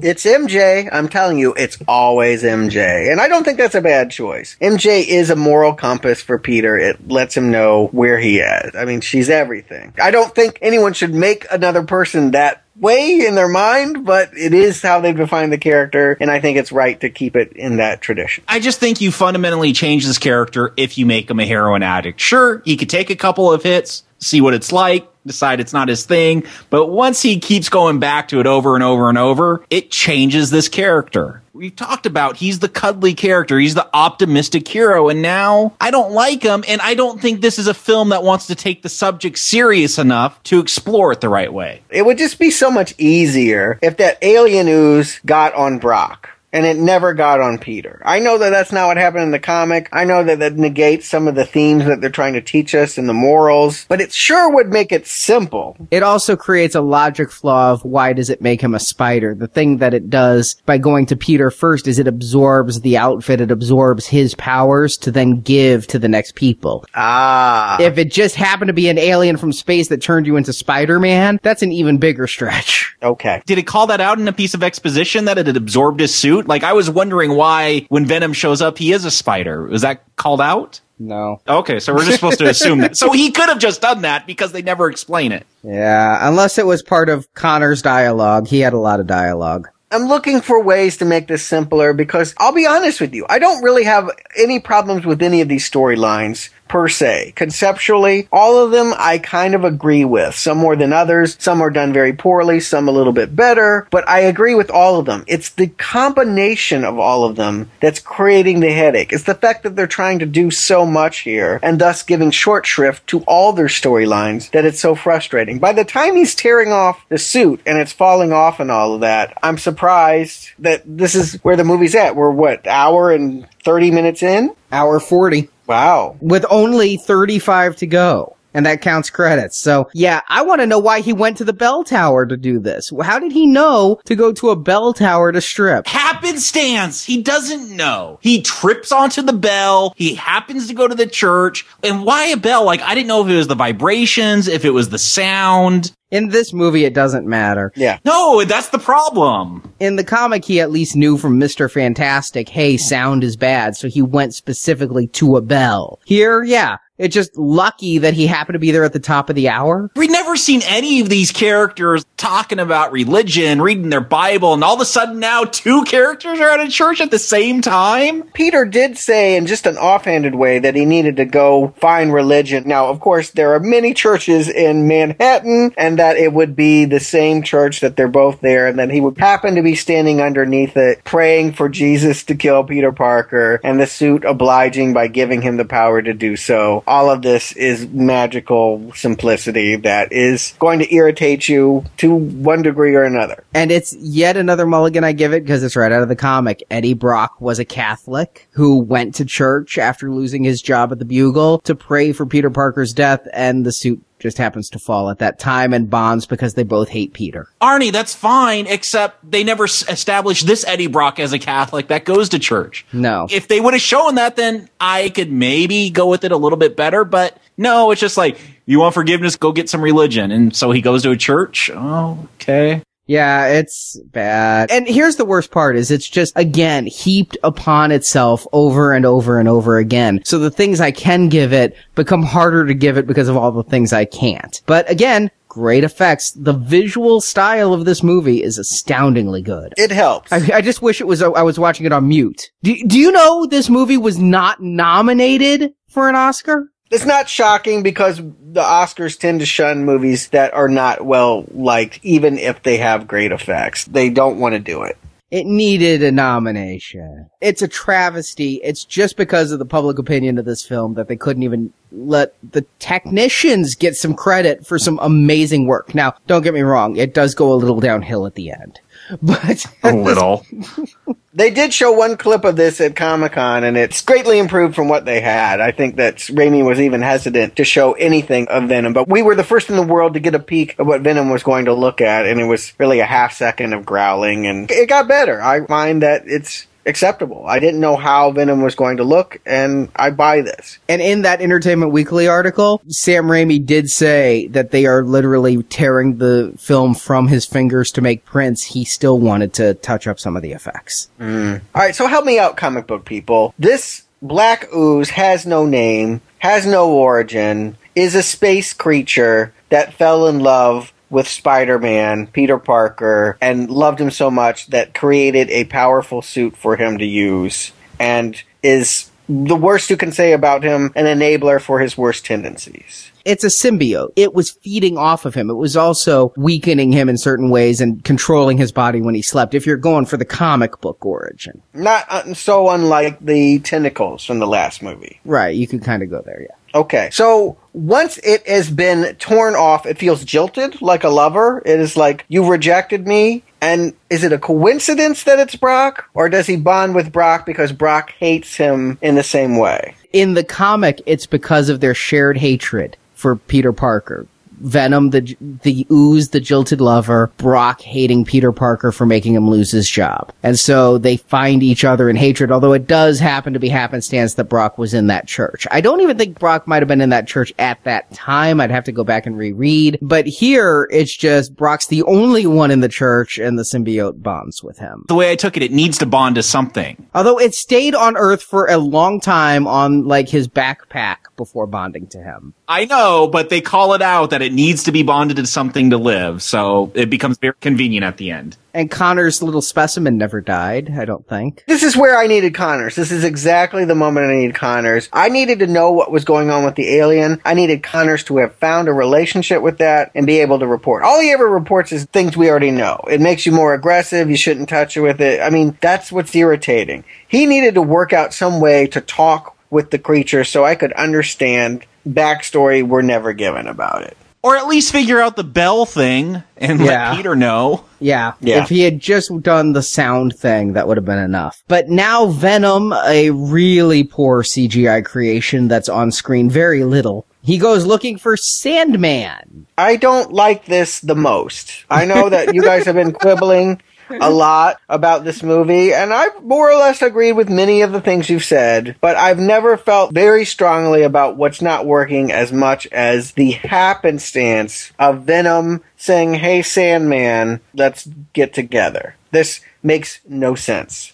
Sandman just, runs into Venom because Sandman thinks it's Spider-Man, and they're like, yo, let's be bros. And Sandman is trying to get his daughter fixed. Is Venom going to help in any way with that? If that had been the trade-off, if you help me get Parker and I will fix your daughter, fine, I'll go with this absurd pairing. But you don't give me anything of that. There's no reason why this morally conflicted gray area villain that they have in Sandman would go with pure evil Venom. There's none. Zero. You can't explain it. The reason that is given is Sandman's tired of being stopped stealing money by Spider-Man. If this guy can help him to get Spider-Man, so be it. And so it's a partnership of convenience. Money. I mean, again, this is all that he cares about. He's a 40-foot tall sand dune. He could knock over buildings, and does. But no, it's all about robbing more banks. Okay. He's not very bright. No. That's in fact one of the characteristics in the comics. He's just a dumb thug. So when he gets the power, he just uses it to do more thuggery. And then the convenient storytelling really just gives me whiplash as he's like, you hate the bug, I hate the bug, let's team up. Okay. And the next thing, you've got some Brit on the news talking about the travesty of downtown. In the last movie, it was a movie about Spider-Man and Peter Parker, and we spent so much time in his life to go from let's team up and not get any Peter Parker scenes in between. Now we see Peter Parker watching a TV and has to go stop a fight. The pacing of this is just all over the map. And Spider-Man realizes the only way that he can save Mary Jane is by going to a scarred and still bitter, even more, now he has a real reason to hate Spider-Man. And let's be friends now. Let's team up. Here's the reason why I think Mary Jane works better than Gwen Stacy at the end. Harry would have no reason to help Peter save Gwen. Even though Gwen goes to Harry's funeral. Well,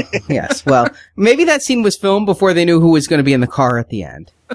But at least he has a motivation to help MJ. And plus, we get the wonderful Bill Paxton's father, who cannot act worth a damn. Your father died. Is this the butler? Yes. That's Bill Paxton's father? Yes. This pivotal moment where, like, Harry has to make this big decision. Do I go for revenge or do I team up with an old friend and do the right thing? This pivotal moment, once again, we're relying on a monologue from a character. And this is a character we've never, seen. They've been in the background serving drinks, but has he ever said anything throughout these films? This is my second least favorite moment in the movie.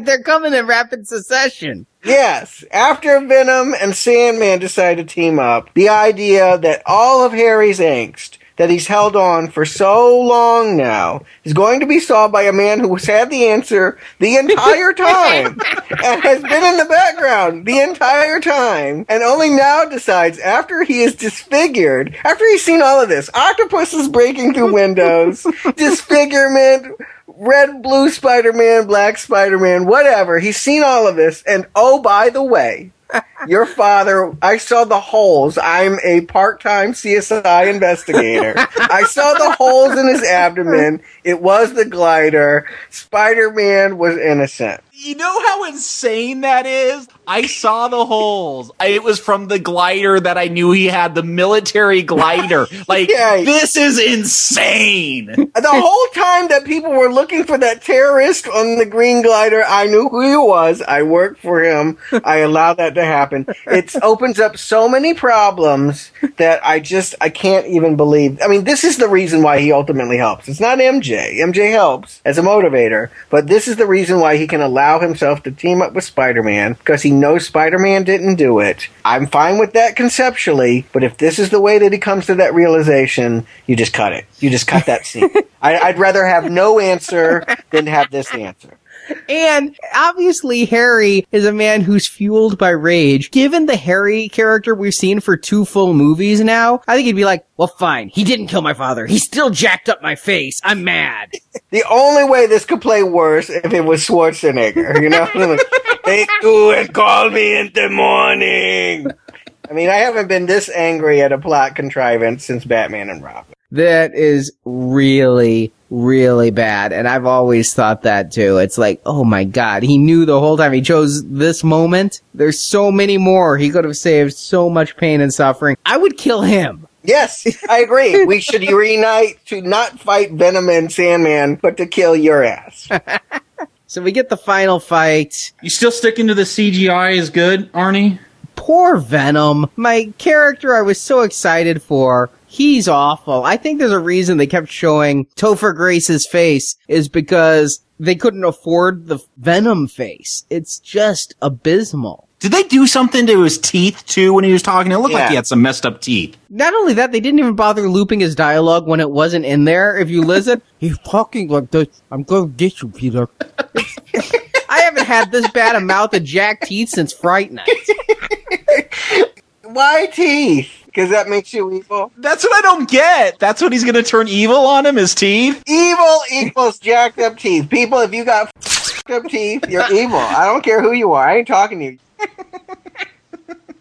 Here's the thing is, in the comic, Venom wanted his revenge by eating Peter Parker's brain. So he had a giant tongue, a giant jaw, and big teeth. If this Eddie Brock had once said, I'm going to eat your brain, I would have gone with that. But now I just don't get the teeth. No. And I hate to quote myself, but I took my notes when watching this movie about Sandman here at the end. And I wrote in my notes, he's like the damn Stay Puft Marshmallow Man. I then went back after that and listened to my old podcast. Yeah, I'm repeating myself now. But isn't he like the Stay Puft Marshmallow Man? I'm sorry. Have you seen Ghostbusters recently? That actually looks halfway decent. This is awful looking, like, it's unfinished, right? They just ran out of time. I think that's true. I don't think these things are awful. I think they're undone. I think that if there had been more time... If you put something that's not complete on the screen, that is awful, Stuart. You make a good point, but I don't know. I wasn't hating this scene because of the effects. Let me be clear. No, I'm not saying Stay Puft Marshmallow Man in effects. I'm saying he became a giant, groaning, puffy version of himself. Yes. Why did he lose the ability to speak when he became this giant thing? Because the animators were already tired and they wanted to go home. Yeah. Why didn't he turn into cool stuff? He's a blob. Looking at the analogy of the T-1000 and liquid metal, being particulate, being able to go through doors now. I mean, he should be able to go through any crack or anything like that. He is untethered from the bonds of being a human being. He should be a much bigger threat. The fact that all he can think to do is, yes, repeat Ghostbusters climax. I'm not even sure what he's doing. He's causing distraction while Venom is actually doing the bad stuff. He's become a henchman. That's a step down. Again, he was never that bright. It's a good use of him, but it's really when the two of them together team up, Venom holding him down, Sandman pummeling, that Spider-Man looks like he may actually die until Harry shows up at the right moment. Yes, that was predictable. But I do like the two of them fighting together. I thought that was really cool. At this point, my first watching of the movie, I still didn't know Harry was going to die. And I was kind of thinking, well, part 4 with a super team might be good. Spider-Man and his amazing friend with the disfigured face. Well, no, maybe Harry would get amnesia again and he forgot that they kissed and made up. They'd be enemies again. I like the concept of the fight. I like the action in the fight. I hate how it looks. I hate how it ends. There's some cool things in there, like Harry uses his super snowboard to heat up the sand and turn it into glass. I know that's like kind of stupid, but I like that. I thought, oh, that's how they're going to defeat him. They're just going to turn him into glass and he won't be able to move. I hate, though, that this is all interrupted by, again, I never thought I could hate J. Jonah, but him wrangling the camera away from that girl. What a horrible diversion. Sorry, New Yorkers, if it does reflect you guys in any way, but you're a bunch of idiots if you're standing around while there's a giant pile of sand punching stuff. You kind of run the other way when that's happening. But instead, we get like little kids watching this. Awesome, wicked cool. Like, yeah, that's what we're supposed to be thinking right now. I'm not. Venom goes to use Harry's glider on Peter, and Harry sacrifices himself, jumping in front of the blade, and like his father, dies at his own weapon. But for a noble cause. It's conceptually nice, in execution lacking. I think that's my review for the entire movie. I like a lot of the ideas here. I think that the team up and the redemption is good for Harry. I like that he won't be back playing the same character next time. Yeah, I gotta say, he was the villain I anticipated least. The character in this movie I actually liked most. Yeah. And then they killed him and it pissed me off. I think he has the best arc here, honestly. I think Harry is the star of this movie, at least the best parts of it. And then we see in flashback, Peter remembers, hey, it was noise that stopped the venom. And so he creates this silly, bad animated pipe cage. So now he's strong enough to like jam metal through concrete? I never got the sense that he was that strong. There's so much wrong with this movie, I'm not going to pick on degrees of strength. Yeah. And Brock also sacrifices himself for a less noble cause, jumping in to die with the symbiote. Kind of sad to see Topher go. I like him in this movie, even if I didn't like the Venom character that he ended up being. I'm okay with this as a conclusion for his story arc. The one that's perplexing me? Sandman. Alright, I've just been terrorizing New York. I've now reassembled into my human form so that I can explain myself about shooting Uncle Ben. This is what I'm saying. Spider-Man, what's his reply? I've done terrible things too. This is the whole, like, both sides are terrorists according to the other person. We're no better than them. We kill them and they kill us. We're the same. Like, I have a problem with this. This is not a resolution. This is a murderer. And maybe killing him isn't the right idea, but bringing him to justice is. Not letting him float away. I completely agree. First of all, in most of the flashbacks we saw, which were Peter's imaginings, Sandman gunned down Uncle Ben in cold blood and with anger. When you hear Sandman's side of the story, which is a subjective truth, it looks like the gun accidentally goes off. But no matter what, that's manslaughter and he's robbed some banks. How about we stop him now? Yes. However you might have felt about the end of Osama bin Laden, maybe you were horrified that he was taken out the way he was, maybe you were in the streets cheering it, we can all agree that he needed to be brought to some kind of justice, even if you don't like the way that it was done. The idea that you can just say, oh well, shrug, you killed the whole reason why I exist, I'm okay with it. Can I just say, though, I think you guys are really stretching the 9/11 metaphors at this point. Comparing Sandman to Osama bin Laden, killing one man and robbing a few banks is far different than orchestrating 9/11 and many other terror attacks. I don't think he's like Osama bin Laden. I think he's the terrorist. Spider-Man is the U.S. You know, Venom is this more vengeful side of the U.S.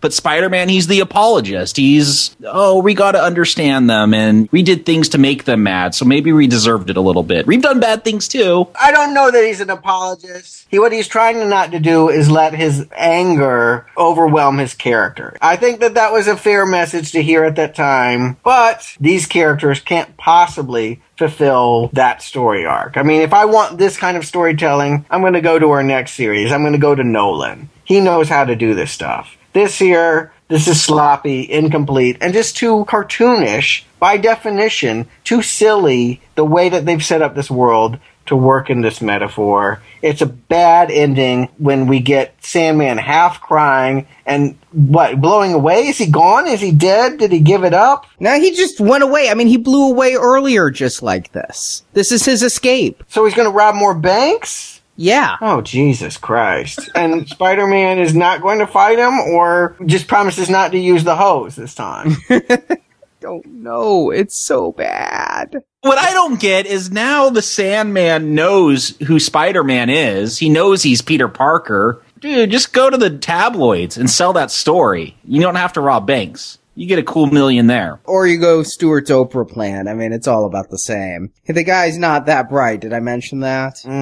But we end as we've begun. It's always been a story about the girl next door, MJ. Yep. She's sound, and they're dancing in the jazz club. They're not dancing. She's singing at the jazz club. He comes in and sees her. They embrace. Neither one looks too happy, and they did just bury Harry. I thought there was kind of a shuffle there. I thought maybe they were finding their groove again. I think if Kirsten Dunst had returned, maybe they were finding their groove again.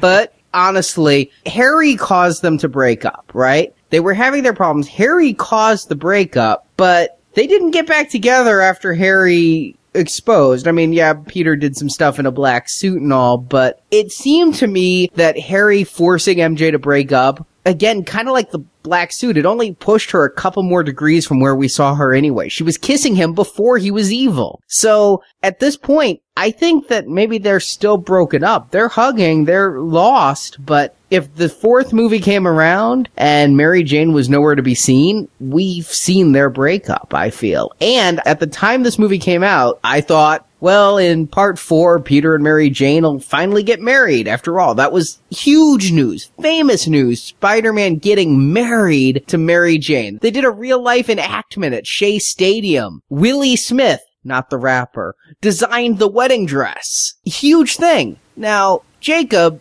I'm sure you'll have something to say about this. About 6 months only after this movie came out, Spider-Man and Mary Jane not only weren't married, but they'd never been married. Had to make a deal with the devil. They literally retconned the entire marriage out of continuity. And it was a plan enacted by Joe Quesada, who I mentioned earlier wanted to bring Gwen Stacy back from the dead, because they felt having Peter married limited their story possibilities too much and aged him too much. They couldn't divorce him because that aged him even further. The only thing they could do was literally bring in Satan to make a deal with the devil. Aunt May was dying. To save Aunt May's life, Satan took their love and undid their marriage. And brought Harry back to life in the process. Yeah, it's insane. It was a very polarizing storyline. A lot of people gave up on Spider-Man because of that. But they planned their stories at Marvel more than 5 months in advance, right? Oh, yeah. I mean, they have big retreats where they figure all this stuff out, and I'm sure they know what they're doing. Big movie, popular characters. We want these new readers to be able to see those characters in our books. I honestly think, looking at the big picture, looking at the movies, Joe Quesada didn't want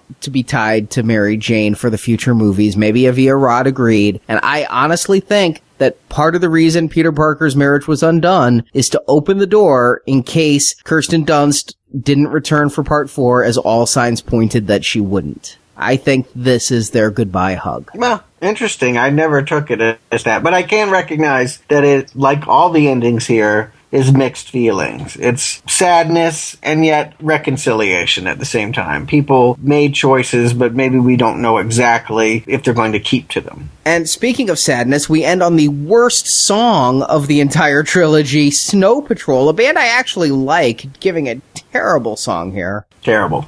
The worst. Well, after all of this, Jacob, Stewart, do you recommend Spider-Man 3? Jacob. I don't think there's a lot of mystery of where I'm going to be going here. Look, this movie, I don't know if it's a case of trying to be too ambitious. These movies, a lot of times, they're kind of done on the fly. We're going to make a movie even though we don't have a damn script. And we've talked about that here. There's 2 different directions the director and the producer wanted to go, and it goes more than two different directions here. It goes all over the place. The humor's off. The direction they take Peter, I just don't think it's right. I don't want to see meth addict Peter Parker Spider-Man here. It's not right for the character. It can be if you do it the right way, but they're not interested in doing it the right way here. I really feel this is almost the equivalent of Batman Forever, toyetic. It's not good. There's a line in here, we always have a choice, so you don't have to see this film. Not recommended. Stuart. Well, here's the thing.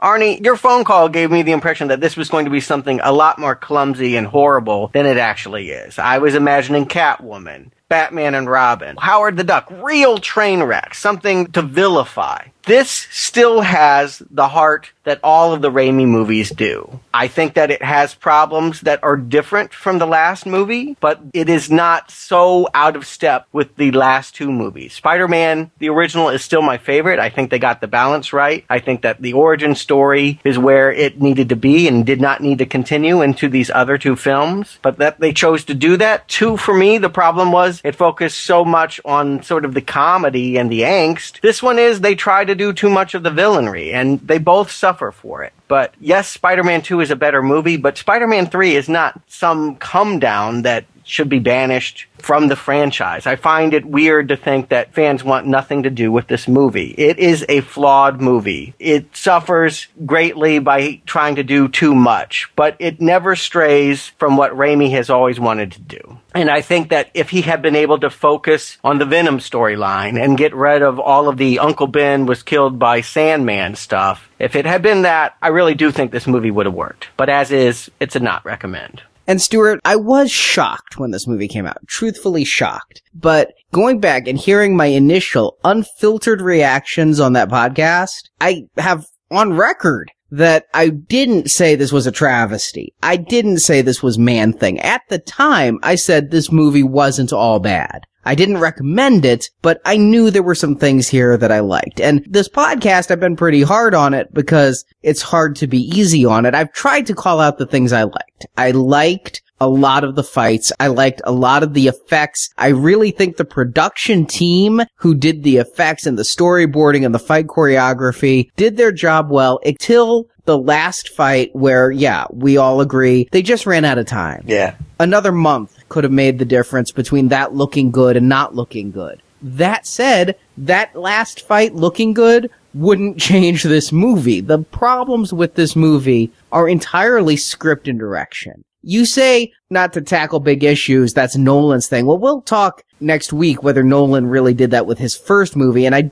don't think you should write Raimi off so quickly. He did turn in 2 solid films, so we all agree the first one was solid. I think Raimi could do it. Raimi here was either exhausted or uninspired or a combination thereof. Maybe there were too many cooks in the kitchen. Maybe the ship went off course. I think my research has shown a lot of places where this went wrong. You had cast members who just didn't want to be there and were contractually obligated. Maybe the same thing for the director. Studios feeling more emboldened and more aggressive. At this point, they were actively in development of Iron Man and taking full control. Spider-Man had helped them to get to that point, and they were exercising their muscle over here. I think there's a lot of things that went wrong with this movie, and the end result is a film that, no, it is not a pariah. I've watched this movie several times just as like background noise, and I'll pay attention during the fights, and especially anything that involves Harry, I'll be like, that's a really good fight scene. The rest of it, though, is an abysmal, unfocused, overpopulated mess. It's not the strongest not recommend. It's just a right middle of the road not recommend. But it is clearly a not recommend. We're finally on the same page with Spider-Man. I feel like you and I are finally feeling exactly the same way about it. I look at this film and see what could have been. A couple script polishes, a director who actually cared about one of the villains. I mean, to give Venom 30 minutes in cinematic history, you're going to create him at the hour 40 mark and kill him at the 2:05. That's just giving the middle finger to Venom fans everywhere. I can see promise in this film. And after the last two, that just seemed to get better and better. But I walked out of this and I'm like, I said it on the podcast then. You guys chided me recently about, oh, Arnie, it was horrible, but you always want the sequel. I walked out of that going, please stop. Wow. I want you to not do this anymore. That's telling. I didn't think that they had the care to redeem themselves. I still saw some promise. I still liked Maguire. I still liked this universe. But from what they'd done and everything I'd read in the pre-release press, I just wanted people who care about the project to take it over. And I'm hoping now that's what we get. We almost got them back. Raimi agreed to come back for Spider-Man 4. Maguire said he'd come back if Raimi did. The studio was engaged, scripts were written, and as always, they seem one film behind. The villain was going to be the Vulture, but not Ben Kingsley, now John Malkovich, as a green-outfitted, flying, bald old man. Yeah, I can't say that I'm missing Malkovich in a buzzard outfit. We've had that movie. With what you've been saying, Jacob, it's where I'm at too. You've told us the story about manhood and development and having negative paternal influences. I don't want that story anymore. And casting Malkovich, that's only continuing in the Defoe, Molina, Hayden Church tradition. Let's get some fresh blood in here. Let's get a new director. Change is good. Raimi has shown us his best. Whatever that new movie was going to be, it wasn't going to be his best. So I'm all for the new movie. I don't miss Malkovich Vulture. But for all her carping, believe it or not, Kirsten Dunst did sign up for Spider-Man 4 after Raimi and after Maguire. She likes a paycheck. Well, maybe, but here is what was planned. I mentioned before they were trying to put Black Cat in part 2. Black Cat was going to be in part 4, and it would have been played by someone who would go on to play a Black Cat, Anne Hathaway. Okay. And she was going to be the new love interest. Dunst did return, and the plan was she would have been written out of Spider-Man 4, probably by dying. Well, that should make everyone happy, fans and foes alike. I always think that's a little harsh, you know. We'll get into the Nolan Batman films, but if you really wanted to hurt Katie Holmes, you do it by not bringing her back, not by bringing her back and then paying her to kill her. So I think that's a kind of a cheap shot, but that is what would have happened is the studio was going to choose to part ways with Dunst or vice versa. She would have come back just long enough to die. Which really is the only way to end that love story, isn't it? If you've loved a girl since you were 5. It could be a very cool storyline for Peter. Not such a great storyline for Kirsten, but she didn't want to really be there anyway. I think you're right. I think she wanted to have a steady job. Nobody wants to quit their job without their next one, but I don't think she's proud of these movies, and I don't think she enjoyed doing them. And also, the studio was pushing for a different villain, Toxin. If you noticed in this movie, after Venom blew up, there was still a little bit of symbiote on the screen there that was going to glom onto somebody else, and we were going to get Toxin. They were going to skip Carnage altogether and go to Venom's grandson. The studio was pushing one way, Raimi another. Eventually, it led to delay after delay, and finally, the studio got rid of Raimi because, as I've mentioned many times, Marvel is wanting their properties back. Sony had 5 years to get this new film going, and they wanted Raimi's film to be out in 2011 when they realized Raimi wasn't going to make the date. And after the lack of love for Spider-Man 3, even though it made a ton of money, mostly in the first weekend, but it made a ton of money between the ill will and once again, Raimi looking in a proposition where he was going to be forced to make a movie about characters he didn't care about instead of what he wanted to make, but didn't seem commercially viable, The Vulture. They're like, screw it, we don't need him. Despite what Kirsten Dunst says, we're going to reboot it and start all over. And that's what we have Friday. Yep, the movie comes out midnight tonight. I'm curious. I've seen Spider-Man. I don't feel like it's ever been too awful, except for that Chinese web. They've got a lot of room here to maneuver. I'll be optimistic. I'll say, yeah, this may be one of the best. Who knows? This may be the best Spider-Man movie. It's got potential to be that. Well, we will find out really soon. So, guys, thank you for joining me. And until next time, remember, with great podcasts come great responsibility. It's all my fault. I drove Spider-Man away. He was the only one who could have stopped Octavius. Yes, Spider-Man was a hero. I just couldn't see it. Thank you for listening to this episode of the Now Playing Spider-Man Retrospective Series. It's good to have you back, Spider-Man. Part of our Marvel Comics Movie Retrospective Series. It's hip, it's now, it's wow, and how. Crawl on the World Wide Web to NowPlayingPodcast.com each Tuesday and Friday as we review another Spider-Man movie through the release of The Amazing Spider-Man in July. What are you waiting for? Chinese New Year? Go, go, go! And be sure to visit the Venganza Media Gazette at venganzamedia.com/Gazette to read Arnie's reviews of every episode of the 1970s Spider-Man TV series. Far be it from me to interfere with the First Amendment. Be my guest. While at NowPlayingPodcast.com, go to our archives. You can find reviews of other comic-based movie series, such as The Avengers, Batman, X-Men, Blade, Ghost Rider, and Punisher. Hey, where are all my comic books? Oh, those dreadful things. I gave those away. We also have non-comic-based movie reviews, such as Star Trek, Rocky, Transformers, The X-Files, Tron, and many more. There are bigger things happening here than me and you. You will also find individual movie reviews, such as Green Lantern, Cowboys and Aliens, Avatar, and Scott Pilgrim vs. the World. I am so loving this. Oh, me too. While at NowPlayingPodcast.com, be sure to join our forums, where you can discuss this show with other listeners.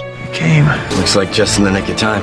You can also follow Now Playing on Facebook and Twitter, where the hosts post new episode announcements and written movie reviews. I'll be there. The links to our social media pages can be found at NowPlayingPodcast.com. I'm going. I'll be here when you get back. Support from listeners like you help keep Now Playing operating. Everybody needs help sometimes, Peter. Even Spider-Man. You can find a donate button using PayPal at the bottom of our website, NowPlayingPodcast.com. Meat. I'll send you a nice box of Christmas meat. Best I can do. Get out of here. You can also show your love of Now Playing Podcast by shopping in our store, where you can buy t-shirts, totes, boxers, coffee mugs, teddy bears, and much more. Looks uncomfortable. It gets kind of itchy. It rides up in the crotch a little bit, too. Now Playing's Spider-Man Retrospective Series is edited by Arnie. Misery, misery, misery. That's what you've chosen. Now Playing credit narration by Brock. And I've never even seen his face. Now Playing is not affiliated with Marvel Enterprises or Columbia Pictures. Spider-Man and all that the Marvel Universe contains is the property and trademark of the Disney Company, and no infringement is intended. What are you, his lawyer? Get out of here. Let him sue me. Get rich like a normal person. The opinions expressed on Now Playing are those of the individual hosts and may not reflect the opinion of Venganza Media Incorporated. I missed the part where that's my problem. Now Playing is a Venganza Media production. Copyright 2012. All rights reserved. Enough said. Additionally, Peter confronts Harry, and in the fight, Harry throws a pumpkin bob at the web.